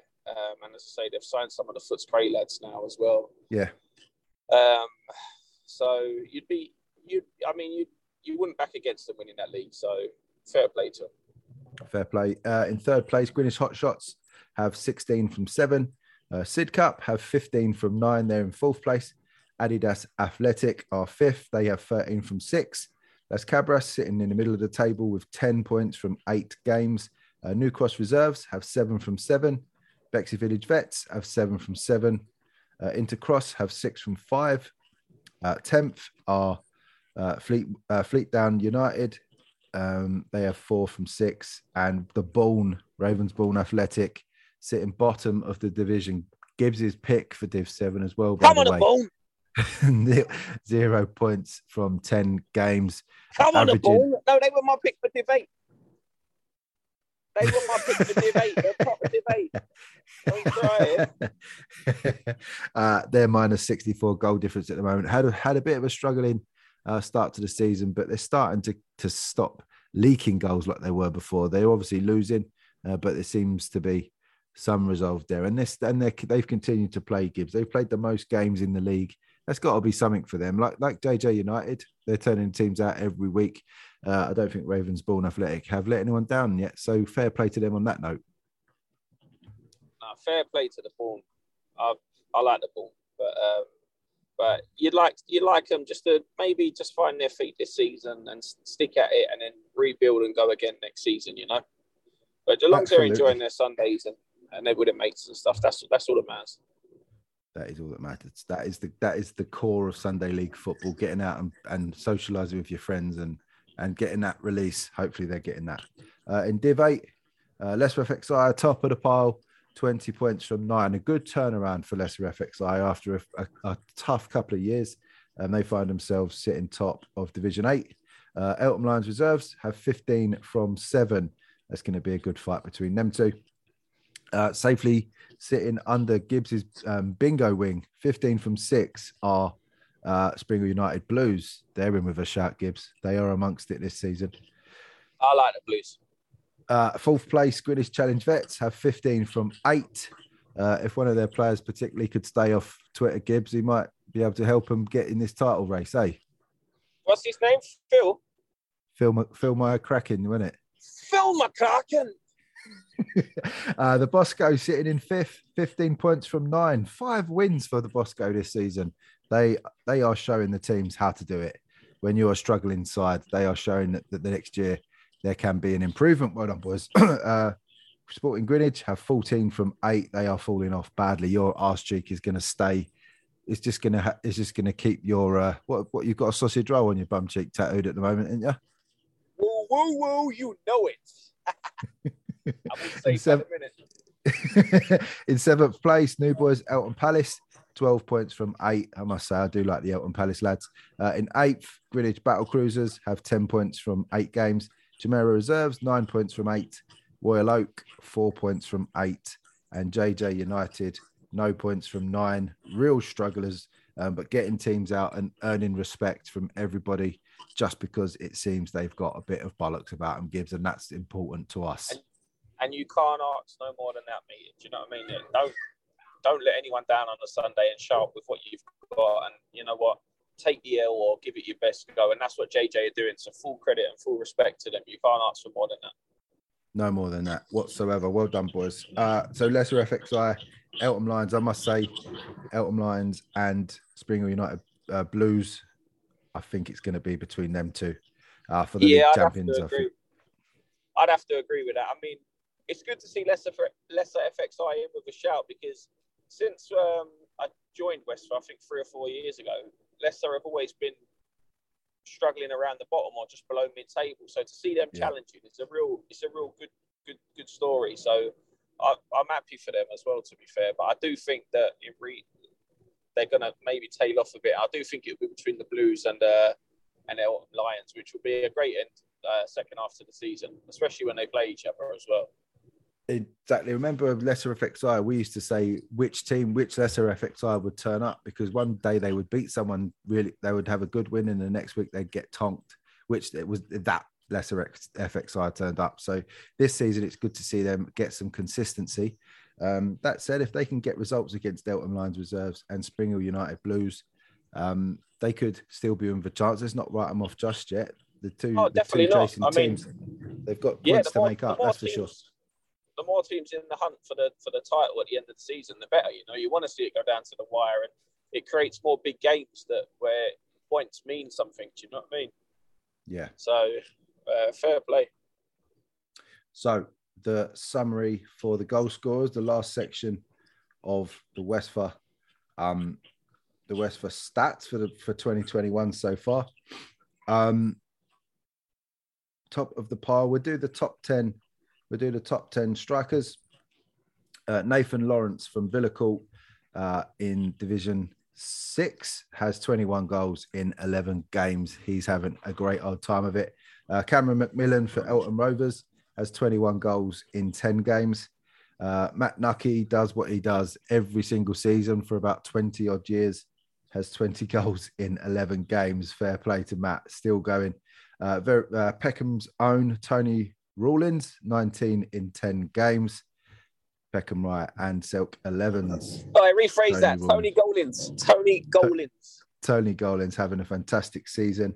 The first Prem Division player on the list, Miles Dominique from Jam, 18 in 10. Well played to him. Phil on social media shouting his praises, saying he's the best player in the league. By this measure, he's not half bad, that's for sure. Taylor Robinson from Bayswater has 18 in 10. Nikola Kristanovic from Junior Red Sports has 18 in 13 games. Richard Akinladi has 16 in 10. Well done. Sam Bailey for Under the Radar has 15 in 10. And Leo, go on, mate. I was going to say that Richard for Jam. What, blimey, he's a strong boy, I tell you. Up front, he's an absolute handful, and he's a big old unit, and he will get goals all the time, I tell you, because he's got it all, hasn't he? Yeah, he's a nightmare for defenders because he's so big and strong. He can pinya, he can turn, and he's got a bit of pace about him as well. So he's a very good player for Jam. Absolutely. And Leo Goring for Newcastle Rovers United has 15 in 9. That's the top 10 goal scorers this season in Westford so far in all divisions. Gibbs, just in closing, what's been the best bit, do you think, about 2021 so far for Westford? Obviously, we've mentioned they've got the Constitution bang on, it seems. I know the Prem Division has been a little bit topsy-turvy because of various reasons. But below that, it's Westford's absolutely on fire. Yeah, 100%. I mean, the committee are kind of second to none. You know, they're always there. It's such a positive committee. The leagues, I mean, everyone's challenging. Everyone's getting a lot of football. Everyone's got lots of cup games to look forward to. There's been lots of positives, and I'd say up till now, obviously, because we've had to stop this week because of COVID. But it's just been nice not to have to play double bankers every week, and people playing cup games and playing new teams that you've not played before. I think there's lots of positives to it for the first half of the season. Absolutely. In 2022, are we worrying about COVID now for these double bankers and that, which we definitely don't want? But for 2022, I guess that's the focus, isn't it? To try and avoid having a shitter finish to seasons as we've had the last 2 years. There's so many cup finals to be played this year that people doing well in cups and that.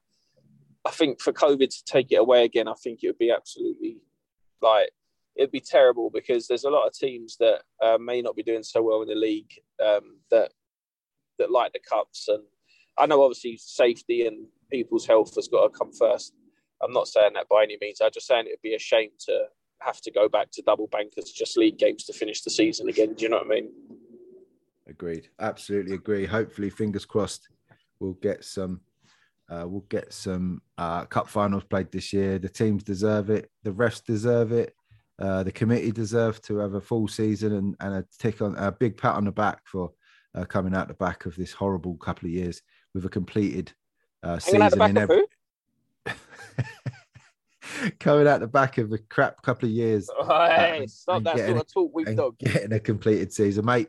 I wish you and your teams, obviously, all the very best for next season. I wish you, first and foremost, a happy Christmas and a good New Year with you and your family. It's been a pleasure this first half of the season, so thank you for having us on. It's been good, man, and hopefully we'll have some good stuff to talk about and hopefully see you back in Selk Towers in the new year. Oh, definitely. You definitely will, mate. You have a good Christmas and a good New Year. Have a good one, mate. Speak to you soon. Take care, mate. Bye-bye.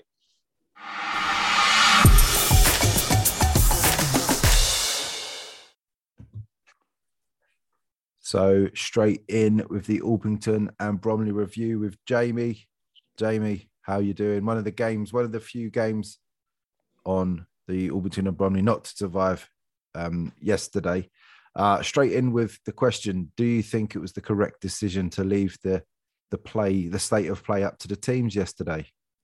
Well, do I think it was the right decision not to make a decision? Do you mean? Yeah. So leave it up to the teams. Yeah. You know what? I'm not so sure, but I think the guidance has to come from higher above than the league, in my opinion. So the FA and whoever else didn't make any sort of decision. So who's to say that the league should then not follow suit and follow that example? So I thought it was interesting considering just what every other league called off, other than the county games. So and quite a few games went ahead. But I guess this whole situation, it's all about preference now, which I don't think it should be, but who am I to rock the boat? But it was interesting, but we haven't had COVID in our camp a couple of times and stuff. We were pretty sure once I took a vote on it, we were a few boys said they would play but would rather not, and then the rest were like no, and then pretty unanimous from our end. What it does is take the responsibility away from the governing bodies back onto the normal people again, Jamie, which is bollocks, isn't it? Oh yeah, because I mean, if these guys who all played yesterday, if they get all of a sudden now all get COVID and they can't go and visit family at Christmas, or if they do visit family and make them ill and whatever else, God forbid, then you're kind of like thinking, well, they shouldn't have been allowed to make that decision in the first place. But it's a double-edged sword, no matter what you look at it. It is. As I've said on earlier shows, I think the decision to leave it up to the teams is probably the right one for the league. Sort of politically, that's them sort of in the clear. That's a good decision for them, letting the clubs decide as they serve the clubs. So they've done the right thing by doing that, in my mind. But I can see that sort of postponing all the games is the safest way of doing things, and therefore probably the right way of doing it. But as I say, the committees serve the teams. No one should forget that. So giving the teams the call is up to them, and that's fine by me. Whichever way it happened, as long as the teams were happy to play, it is what it is. I mean, we're living in a world where the people at the very top making decisions are a bunch of arseholes who do whatever the fuck they want. So let's be honest. Can anybody point the finger at anybody else and say they're right or wrong? No. Exactly. So we did actually have some games yesterday. So before we get through the tables and the goal scorers and all that, we're going to have a look at some results yesterday. I actually got to go and watch a game yesterday. The Bickley and Kenningwell one. First up, a proper game as expected. Not in the sort of physical way you may expect. It was a real good football game. Bickley out of the traps very early. Looked very promising for them in the first 10 minutes. Missed a hatful of chances in the first half. Kenningwell extremely economical going forward, scoring all of their chances, it seemed, in the game. Bickley came out in the second half. I can't remember what the score was at half time, but Bickley, it was all them in the second half, with Kenningwell left really just to hit Bickley on the break. It got back to something like 3-2 to Bickley. 3-2 to Kenningwell, sorry. Kenningwell then making it 4-2, with Bickley getting a third to make it 4-3. Kenningwell probably edge it. They were far better in front of goal, more clinical. Bickley were probably left feeling with some better finishing. They would have been at least good for a point yesterday, or the win. As if you're a biased home team in Bickley, you may think on chances you should win the game, but you've got to put it in the onion bag. That's what it's all about. That's what Kenningwell did on a foggy day at Queen Mary's. I must say, I turned up about 10:10 and saw the referee John, who said, if it gets any worse, it's not going to be played. It got worse, and then quickly lifted. Straight then. Well, this was about 10:20, so I think we ended up kicking off. It was scheduled for 11:15, and we ended up kicking off at 11 o'clock. And really, it wasn't that bad. The fog, you could see everything. So lucky to get the game played. Yeah, well done to everyone involved. A real good game. And Kenningwell coming out with a 4-3 win. They were chuffed. In the Prem, Beckenham Rovers 2, Hacienda 2. The inconsistencies of the Premier Division continues. Hacienda not able to get a win against bottom club Beckenham Rovers. Not bottom club, near the bottom club, Beckenham Rovers. Another game in the Prem Division got played. MSL winning 3-2 against South London Panthers.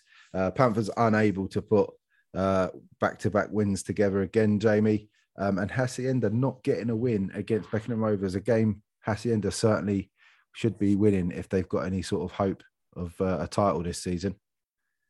It should be, but I thought, was it last week? I said I think every game in that division would be 2-2, and I think we predicted the MSL game, so I've just missed it there. But no result surprises me now in that division. It's so nip and tuck.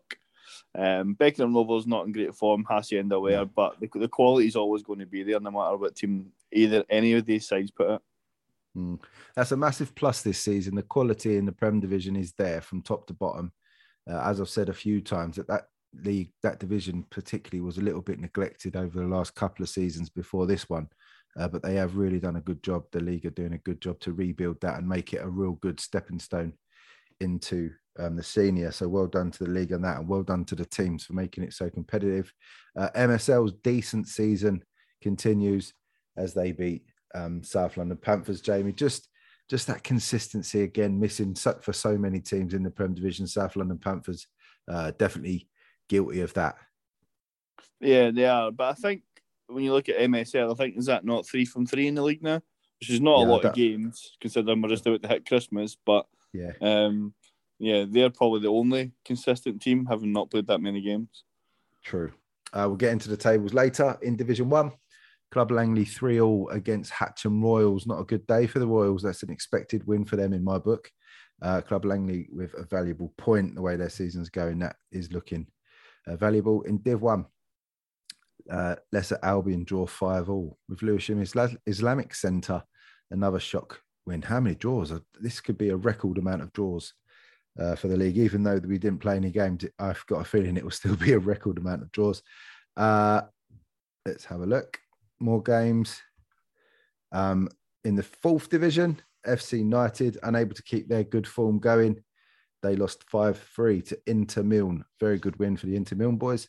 In Div 5, Hayes Old Boys 2, Kelsey Park 5. Making one of our games of the week, that one.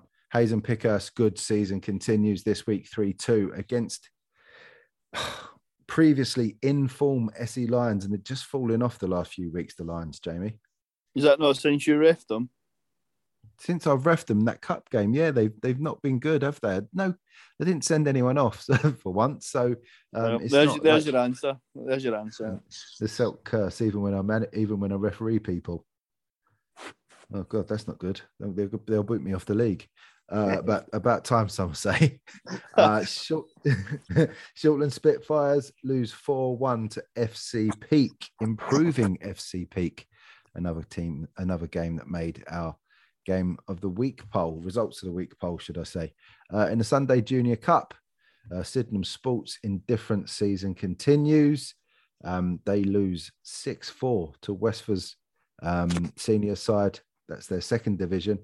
New Cross Rovers, a big win for New Cross Rovers. Sydenham Sports, Jamie, struggling this season, dare I say?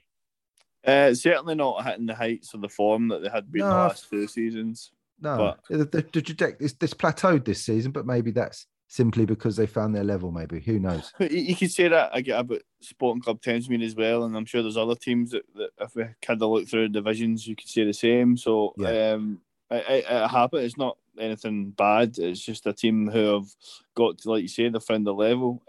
New Cross Rovers, from all what I'm aware of, aren't a bad side either. So. I'm sure that would have been a cracking game. 6-4. It's always a tough place to go, Sydenham. So that's a very good win for New Cross Rovers. Absolutely. Well done to the boys.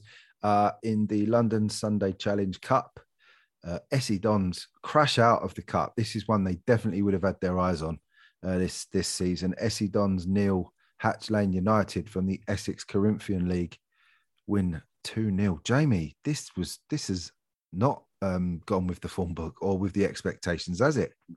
It's not. I think the happiest person after these County Cup results yesterday will be Bob in the fixtures, because we obviously be losing games left, right and centre. A little bit of a headache, I think, being removed with these teams crashing out of County Cups.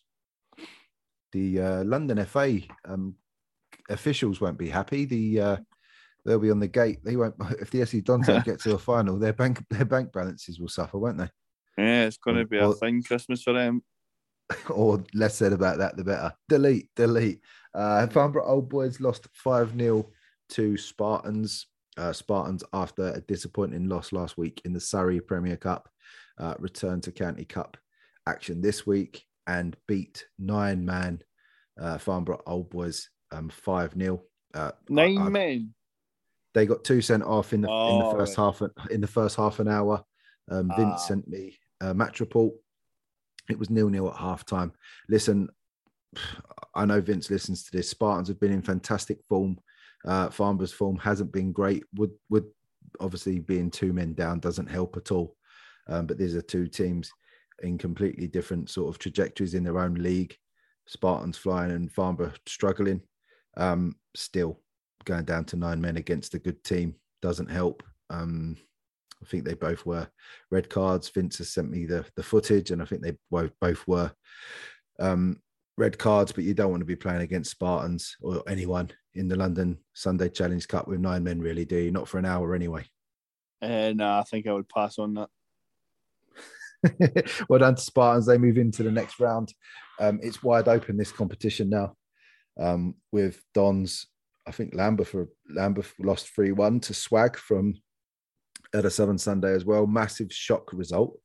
Lambeth, Hatcham, Essie Dons, Farnborough, all out of the London Sunday Challenge Cup. It's wide open. Is it going to come back to South London with our teams down here that we cover on the show, or are we expecting the Essex boys and the North Londoners to do the business? Looking increasingly like it's going to be going kind of east or north, isn't it? Yeah. Is it Beatties and Hatch Lane from the Corinthian League still in it? Well, Hatch Lane are still in it, obviously, yesterday, but I think Beatties might still be. It's an interesting draw. South London has been enjoying having its names on the cup, or South East certainly has enjoyed having its name on the cup the last couple of seasons. It could be going back across the water this year. Good luck to everyone in it.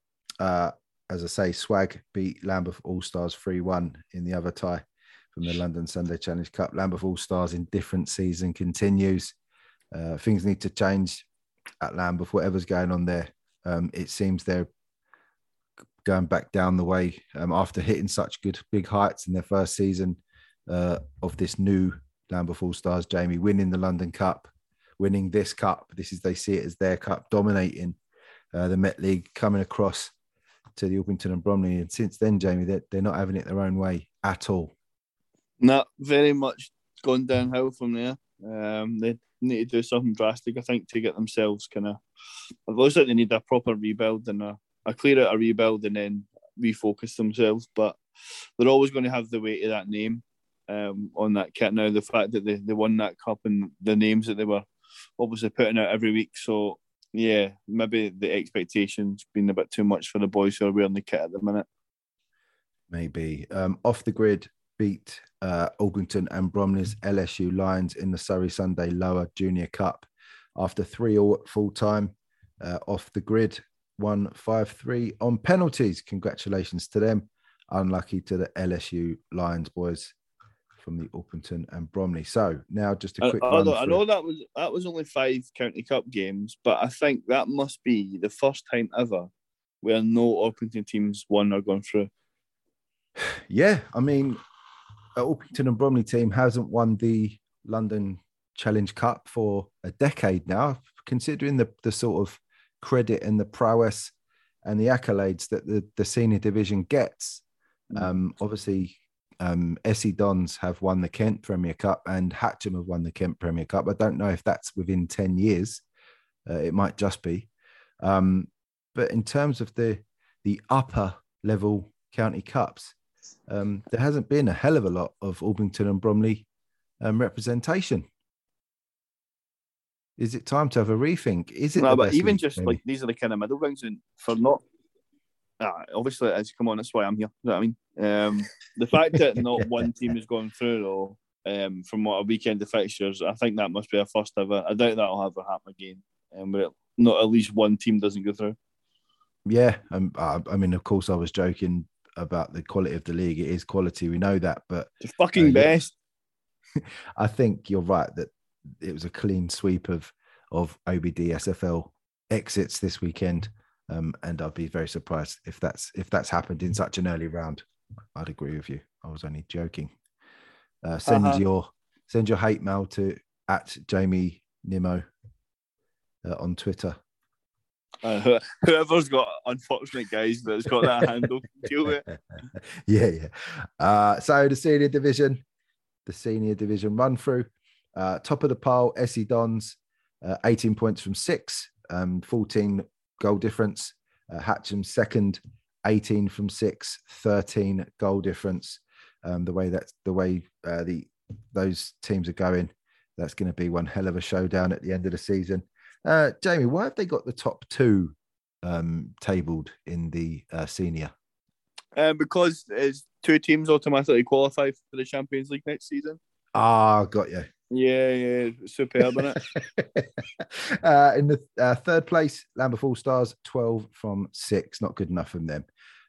They'll be disappointed with that start, although most teams would love it. 2 losses for them early doors is not good for them. Fourth is Kenningwell, 9 points from 6. Fifth is the Wall in their debut season in the OBD SFL Seniors division, 7 points from 5. Rock Seniors sits sixth, 4 points from 4. Blendon, with their first season in the senior division, 4 points from 5. Bickley, 3 points from 4. Not quite had the start to the season some of us expected them to have with the injection of quality from Lullingston. Kamazi, 3 points from 5, and Farnborough Old Boys, 1 point from 7. Jamie, that's not a million miles away from where we expected things to be at the beginning of the season. Hatcham, probably the surprise package in second place. I think that's fair to say. Everyone else, I think we expected from last season, Bickley, Kamazi and Farnborough were the teams sort of just above the relegation zone, weren't they? And we seem to be reverting to those sort of strugglers again this year. I mean, I thought the Farnborough merger, I thought they would do quite well this year. So I'm a bit surprised and disappointed to see them. But I think Hatcham was everyone's surprise package now, given that they lost a lot of players in the summer, high profile transfers. We all thought they would toil basically, but I mean, good on them. I think you'll probably find most neutrals in that division will be cheering them on. I mean, the goal difference with Dons, Hatcham and then Lambeth as well compared to the rest is just night and day. So I wouldn't say Lambeth are out of it just yet, but I mean, if their inconsistency would point towards them not going on a run that would get them challenging the top 2. So it looks like it's going to be a 2-horse race. And yeah, be interesting to see how that one pans out, especially considering they've got to play each other twice. The interesting bit would be that Lambeth All Stars are more than capable, as we've seen, of getting results from SE Dons and Hatcham. But as you linked it to their consistency, they could go and get those wins, get themselves back amongst it with Hatcham and SE Dons, and then lose to someone that you wouldn't expect them to lose to. So if they can get these big games won against SE Dons and Hatcham in the league, and then win their expected games, they could get themselves back amongst the title challenge. But at the moment, it does look as though Hatcham and SE Dons will be fighting it out come May. Hopefully, the end of the season will be in May. We never know. In the Prem division, Hacienda are still top of the division, 16 from 8. Sports King All Stars going about their job quietly and confidently, 13 from 6, sitting pretty with 2 games in hand. They've gone under the radar massively, Jamie, haven't they? They have, yeah. And obviously, a couple of those games in hand should put them top. And then obviously MSL coming up behind them as well. They're 5. I thought we'd only played 3. They played 5. So you're looking kind of from Saha up, I think, in 5th for the winner. Agreed. MSL 3rd, 11 points from 5. 3 wins and 2 draws for the MSL boys. No losses. Impressive start for them. Remember, they were only a Div 1 team from the Met League last season. They weren't in the top division. They've come across straight into the Prem division. Fair play to MSL. Sporting Club Thamesmead sit 4th, 10 points from 8. games, played a few more games there than teams around them. That could be their downfall once the games get caught up. Saha in 5th, 9 points from 5. Mixed bag from them, 3 wins and 2 losses. Not good enough for a team coming across who we expected to dominate. Groundhoppers, good start to the season, is really tapering off. 9 points from 7 from them. 3 draws and 2 losses. The either side of 2 wins. Expected better from them. 8 points from 8 for Farnborough Old Boys reserves. They've been good in patches, but no consistency again from teams in this division. In 8th, FC Elmstead, just sitting above the relegation zone. They are 7 points from 5. South London Panthers, the new boys from the Met League, come across and have 7 in 7. Probably a fair reflection of their season. Beckenham Rovers have 5 in 6 from 6 games, and LSC Giants sit bottom of the pile, although to me they seemed in always improved. Maybe the overall level of the division has improved for them. It's too much for them to keep up, Jamie. 5 points from 7. That is a crazy division, isn't it? As you say, once people start catching up their games in hand, you go down to Saha with 9 points on top of them. They're top. MSL, if they win all their games in hand, they'd be top. It's a crazy division, and it's going to take a while to work itself out, I think, this one. Yeah, I think it's going to be chopping and changing from now until the end of the season. Don't think anyone can consider themselves favourites, even though Hacienda have got a little bit of a buffer. And I don't think anyone would really be seen as kind of hot tips to go down either. No. So it's going to be a good end to the season for that division. Very good. And yeah, I mean, as interesting as the title chase is, the relegation zone, you've got LSE Giants for an 11th, 3 points away from Farnborough Reserves in 7th. And they've all played a similar amount of games except for Elmstead, who will be hoping to put their games in hand in a positive way and push themselves up. I mean, if they win their 2 games in hand, Jamie, they'll be in the title chase. So it's a crazy, crazy division. Div 1, West Wickham are top. They have 19 from 9, really have carried on their momentum from last season and their promotion from Division 2.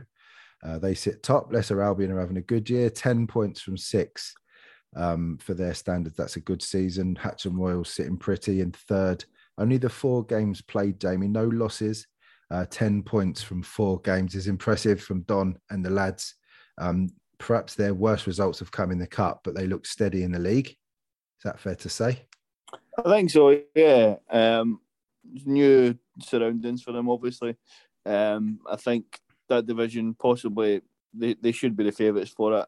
And I still consider them that. I think they should win it. I don't see Leicester sustaining a title challenge. I think they'll kind of finish in the middle section somewhere. And I think West Wickham, who didn't start particularly great, but they've played quite a lot of games and had some form, so they've got those points on the board. And then as you look further down, Royal Southwark have only played 3 games, but they've never been good chasers. Royal Southwark, I think they don't seem to kind of cope well when they're chasing a team. They're more than capable of beating anyone in that division when they get games played, but I don't think they now will be able to make a sustained challenge. So I think, Hatcham Royals for me should be the ones you should be keeping an eye on. Agreed. Clab Langley sit 4th, 10 points from 7. Sydenham Sports promoted as champions from Division 2 last year. They have 9 points from 7. Kawuya came across from the Met League. They have 7 from 4. Not a bad start from them. Just the 2 wins and 1 draw from 4. Well, not just, but the 2 wins and 1 draw from 4. Just 1 loss. Goal difference looking like the issue for Kawuya. Just a +1 after 4 games and only 1 loss. That's not looking great for them. Royal Southwark sits 7th, 3 games played, just 4 points. A poor start for them for their standards and our expectations for them. Unknown what's happening to them. They sit on 4. Bexley United are in 8th with 4 points from 5. Lewisham Islamic Centre are 9th with 4 points from 6. And ex-Blues Craven have 4 points from 7 games. That relegation battle is going to be a good game. I think Royal Southwark might just have enough to pull themselves out of it. We've seen Bexley United have a tough season a couple of years ago and seem to cement them or stabilise themselves last year. Jamie, is this one season too far, do you think? We've seen the cries from Bexley United on social media for players. Do you think this this in this division their stay is coming to an end? If that continues, there's every chance, but I'd like to think there's a bit of hope there for them. They've got a couple of games in hand over the teams below them, so there is an opportunity to pull themselves away. Yeah. But Expos Craven have started picking up results recently, and Lewisham Islamic Centre not exactly out of it either. So I think the bottom half of that division possibly a bit more interesting than the top. I think come maybe March, April time, I think Hatcham Royals and West Wickham might be clear by then. Fair comment. I think the same. It will be an interesting relegation fight. All the divisions, they seem to have got the constitutions right this year. On all the leagues, we're seeing competitive divisions from top to bottom, which can only mean they've got it right. And we must commend committees for doing that, because it's probably the toughest part to ensure competitive divisions throughout, especially for new teams. So well done to the committee.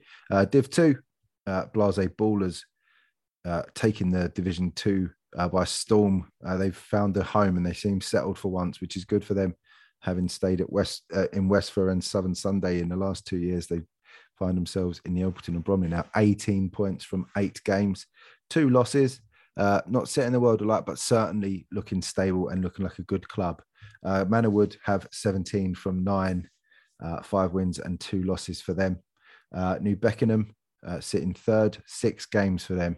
And they'll be looking intently on Blase Ballers and Manorwood's progression. They have plenty of games to play. 13 points from 6. Phoenix Sports 2 have 9 points from 4. They'll be thereabouts. They'll be there or thereabouts too. Plenty of football for them to play. Alpington have 9 from 5. Westram 9 from 7. Hayden Youth 7 from 6. Brockley 6 from 7. LSU Lions have 5 from 5. Chislehurst 4 from 4. Greenwich Mariners 3 from 6, and DC Football 3 from 5. Jamie, that's not. I'm assuming that's not where you saw yourselves at Christmas this season. Correct. It's not. I think it's funny though that we've not won a game. DC beat us, said we were awful, and they're still below us. But we've not lost for the last 3 weeks now, so that's good. But we'll be fine. The game that was meant to go ahead yesterday, we had 15 available, which is unheard of in recent months. So looking like from January, we should be back up to strength. And yeah, we'll be fine. Come February, March, we'll be all right. Looking at mid-table-ish. In terms of the top end of that table, I think I just can't see Manorwood sustaining it. I don't know. I've just got a feeling. I think Phoenix, New Beckenham will probably be the top 2 with Blase, and maybe a surprise for Orpington in third, maybe Westerham. And yeah, I think I'm looking maybe DC, Chislehurst, Brockley as the bottom 3. Obviously, don't want ourselves in there. But again, it's just very tight. Teams taking points off each other most weeks. A lot of football still to be played as well. So it should be an interesting second half of the season for Division 2 as well.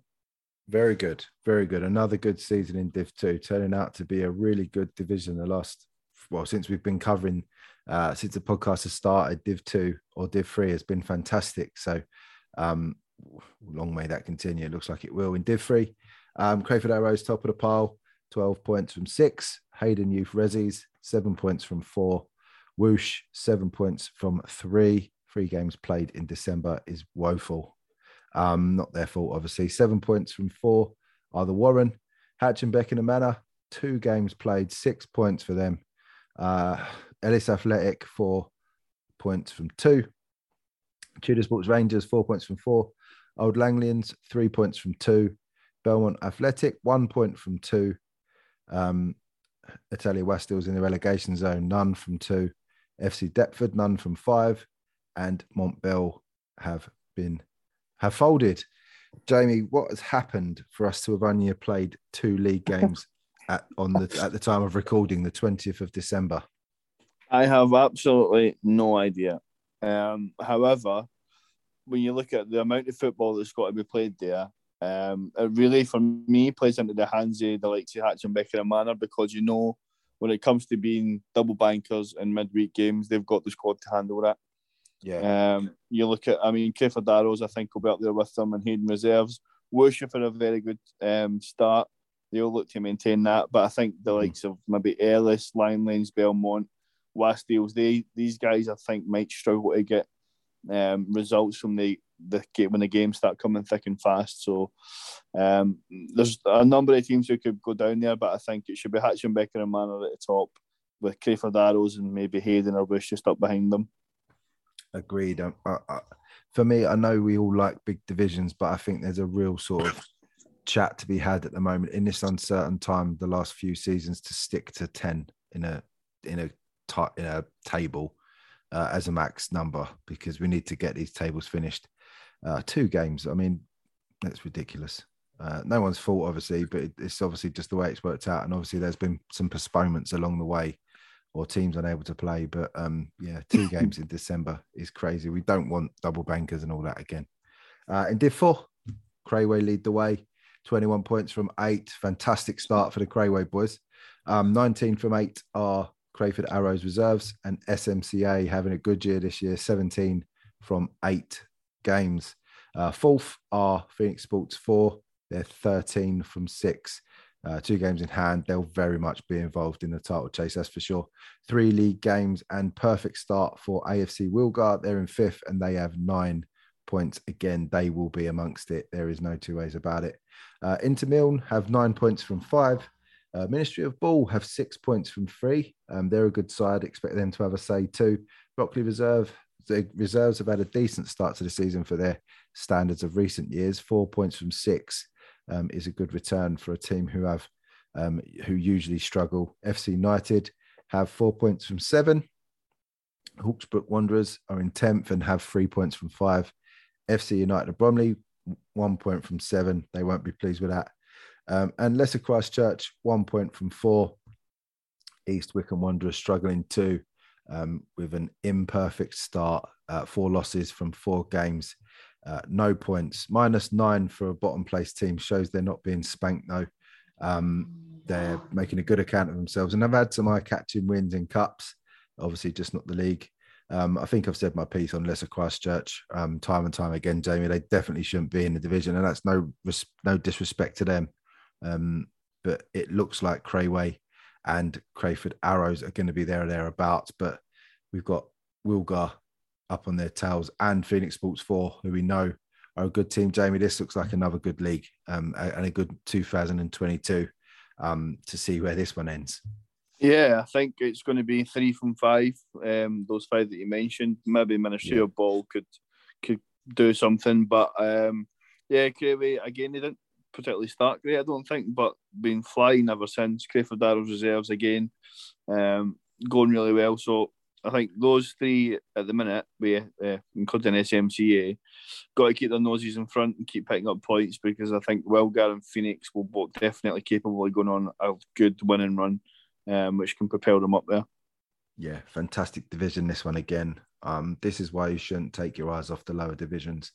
Just have a look and do your homework, and you'll see that there's some fantastic things going on in the lower divisions. Division 5, the final division before we get on to some stats, a 14-team division, this one, but we're getting lots of football played. So to me, I've got no objections to this one, Jamie. Phoenix Sports 5 sit top, 24 points from 8. The perfect start for Phoenix Sports 5.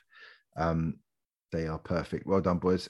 In second place, Hayes and Pickhurst, perfect 2. They have 18 from 6. All wins for the boys, plus 29 goal difference, looking like these 2 are far and away the better teams. 2 games in hand for Hayes and Pickhurst. Winning both would put them joint top, and likely the goal difference would make them top from those games, Jamie, as well. Benhurst sitting 3rd, a great return for them, a good season for them, 21-22. Benhurst finding their feet and finally progressing, 18 points from 9 from them. Well done, boys. FC Peak have improved, 16 points from 9, as are Orpington Colts, 16 from 9. Just sitting there looking at the 3rd promotion place there, the Colts. Definitely, boys. South London Spartans have 15 from 6. Southeast Lions, good start to the season. Just halter in the last couple of weeks, 14 from 8. Shortland Spitfires have some impressive wins, but find himself in 8th place, 10 points from 9. 3 wins, one draw, and 5 losses for the Shortland Spitfires. Kelsey Park are 9th with 7 from 9. Kingsdale 6 from 6 in a rather unimpressive season for Kingsdale. 11th are Petswood Roadrunners, 6 from 6. Hayes Old Boys have 4 from 9. Bexley Athletic winless so far this season in 5, no points. SE Ballers AFC have 0 points from 7. Ballers look as good as gone so early in the season already, Jamie. Bexley Athletic at least have the games to play, but they don't win in the league, it seems. Their wins have all come in the cup. A tough transition, should we say, for Bexley Athletic from Westphal over to the OBD SFL. The grass is particularly not greener on the field for them.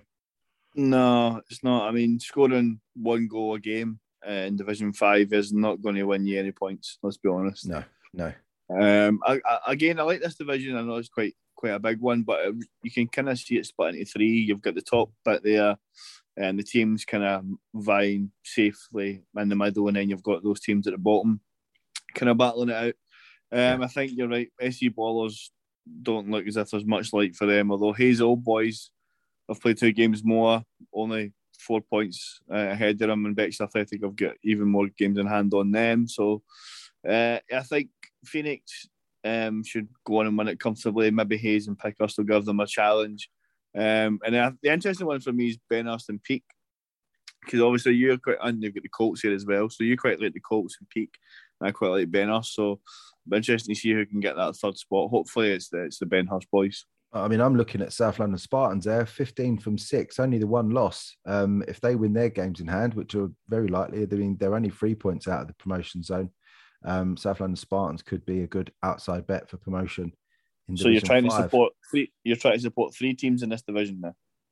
I'm supporting Phoenix Sports 5, Hayes and Pickhurst, Benhurst, FC Peak, the Colts, and South London Spartans for promotion. There's my prediction. Right, okay, brilliant. Get your money on that. Yeah, I have to spend a lot of money to not win very much back. But yeah, that's looking like a good division. Perhaps a 6-horse race there with Southeast Lions. It's a fucking Grand National. Yeah. We pay a quarter of the odds for the top 6 places. But yeah, looking good. Exciting times in Div 5. Plenty of football yet to be played. I do like that division. So the goal scorers in all divisions, we'll do the top 10 overall goals. This is obviously the information that has been entered onto full time. If you don't enter your information, you obviously won't be included. Rodney Adamon Aruto from Hatcham Royals and Hatcham has 25 goals in 14 games, really enjoying himself. James Ryan from Phoenix. Can we just call him Dave, just for the sake of it? No, we don't do that. James Ryan, we give him his full name because he deserves a credit. Top goal scorer in the Orpington and Bromley. Fair play to you, Rodney. James Ryan for Phoenix Sports 5 has 20 points in 10. Well done to James. Jonathan Burtonshaw from Hayes and Pickhurst is having a good season, 19 in 12.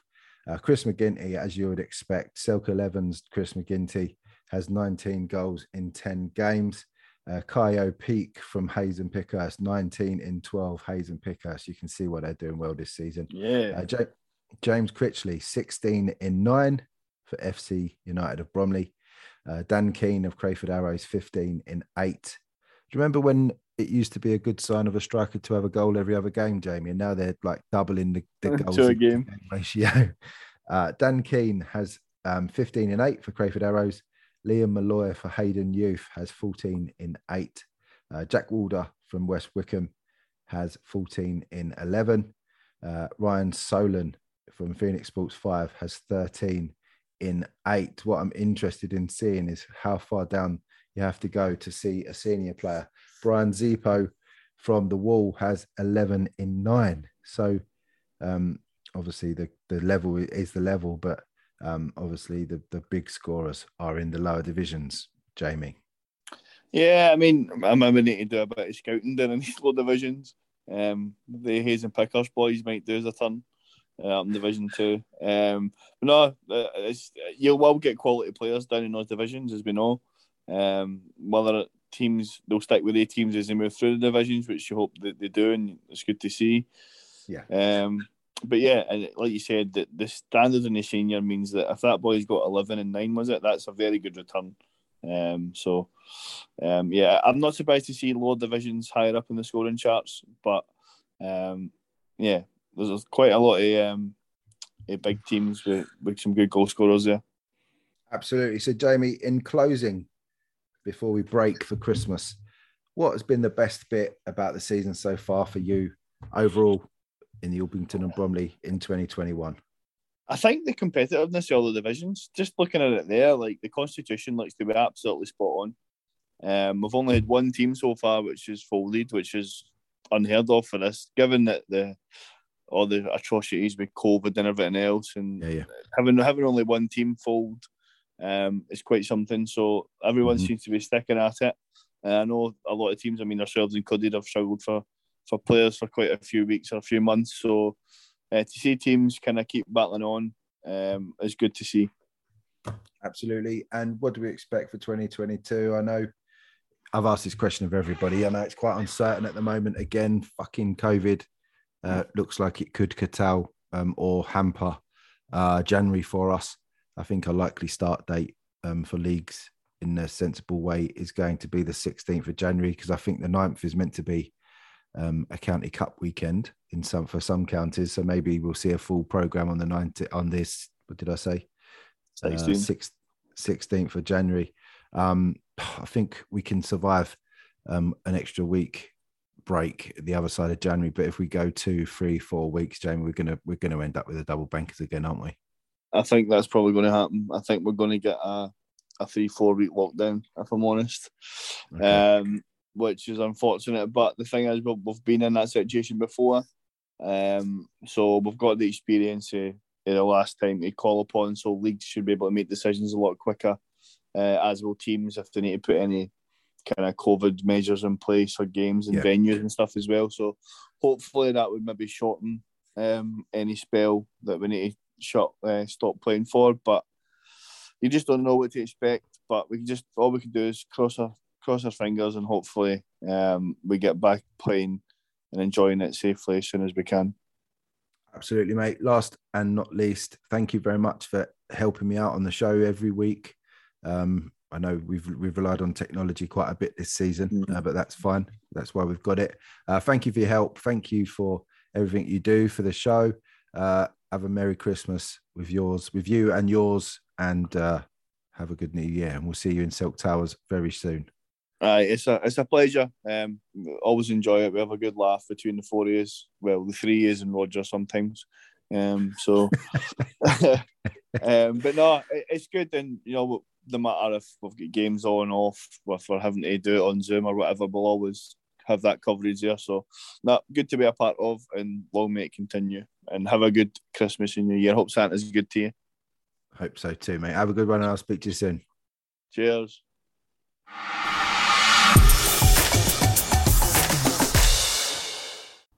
So that's it. The end of another year. 2021 done. All the podcasts we're going to release have been released already this week. The Sunday League Show, episode 17, in memory of Bob Dixon, is finished. We're going to have a couple of weeks off now before the season starts. It's meant to start on the 9th of January, but who knows what's going to happen between now and then with all this COVID stuff. But we'll go ahead and continue with our thank yous to everyone who's helped us produce this show so far this season. Thank you to Graham, Jamie, Roger and Gibbs representing their fantastic leagues and with great enthusiasm and energy every single week, sometimes more than me. They really do drive the show. Thank you ever so much. And thank you to all of our guest predictors so far this season, Hugo, Ryan, Russell, Mark and John, representing your leagues fantastically well. Not so much in your scores, it must be said, gents, but it's fun to do that, and we're enjoying it. Thank you to the people that have joined the charity predictions. Be sure to get in touch for 2022 and help us raised some money for St Christopher's Hospice in Sydenham, who looked after our friend Mike Cole in his last months, weeks and days. A fantastic organisation that we really do want to help as much as we possibly can through the Selk 11 charity team and through some charitable events throughout the year. Obviously, we continue to raise money for Mike Strong, our original charity, and Kent Sands United will also be part of our fundraising for 2022. Also, the Tommy Crush Foundation. We've met some wonderful people along the way. Last but not least, thank you to all of our sponsors. NJPGD, our graphic design on Twitter. Get in touch with @NJPGD if you want your team's graphics given a little bit of a professionalisation for the remainder of the season or next year. Get in touch with Nick. His prices will be more than competitive. Thank you to Grassroots Football, GRF on social media. Great, massive organisation doing everything they can to help support the growth of Grassroots Football. Thank you to Magpie Recruitment, our newest sponsor, a recruitment agency, and lots of ethical thoughts going on behind the scenes. They're a fantastic company. Thank you to long-standing sponsors, Down to Play, Baldon Sports, Sports King, and Skipper. Some organisations really that we couldn't have got off the ground without this podcast. Fantastic help. And Awards FC, fantastic new looking awards, not your traditional stuff admittedly, but very good stuff. I enjoy their stuff. It's really good. Now our charity sponsors are @NJPGD, our front of shirt sponsor. Back of shirt sponsor is a Stop Bullying campaign by Baldon Sports, and our sleeve sponsors are Black Eagle Athlete and Arithmetic Accountants. Keep your eyes peeled for those guys on social media. If you're looking for personal training, I think it's plant-based, with plant-based sort of focus. The Black Eagle Athletes down in the Medway area can certainly help you with that.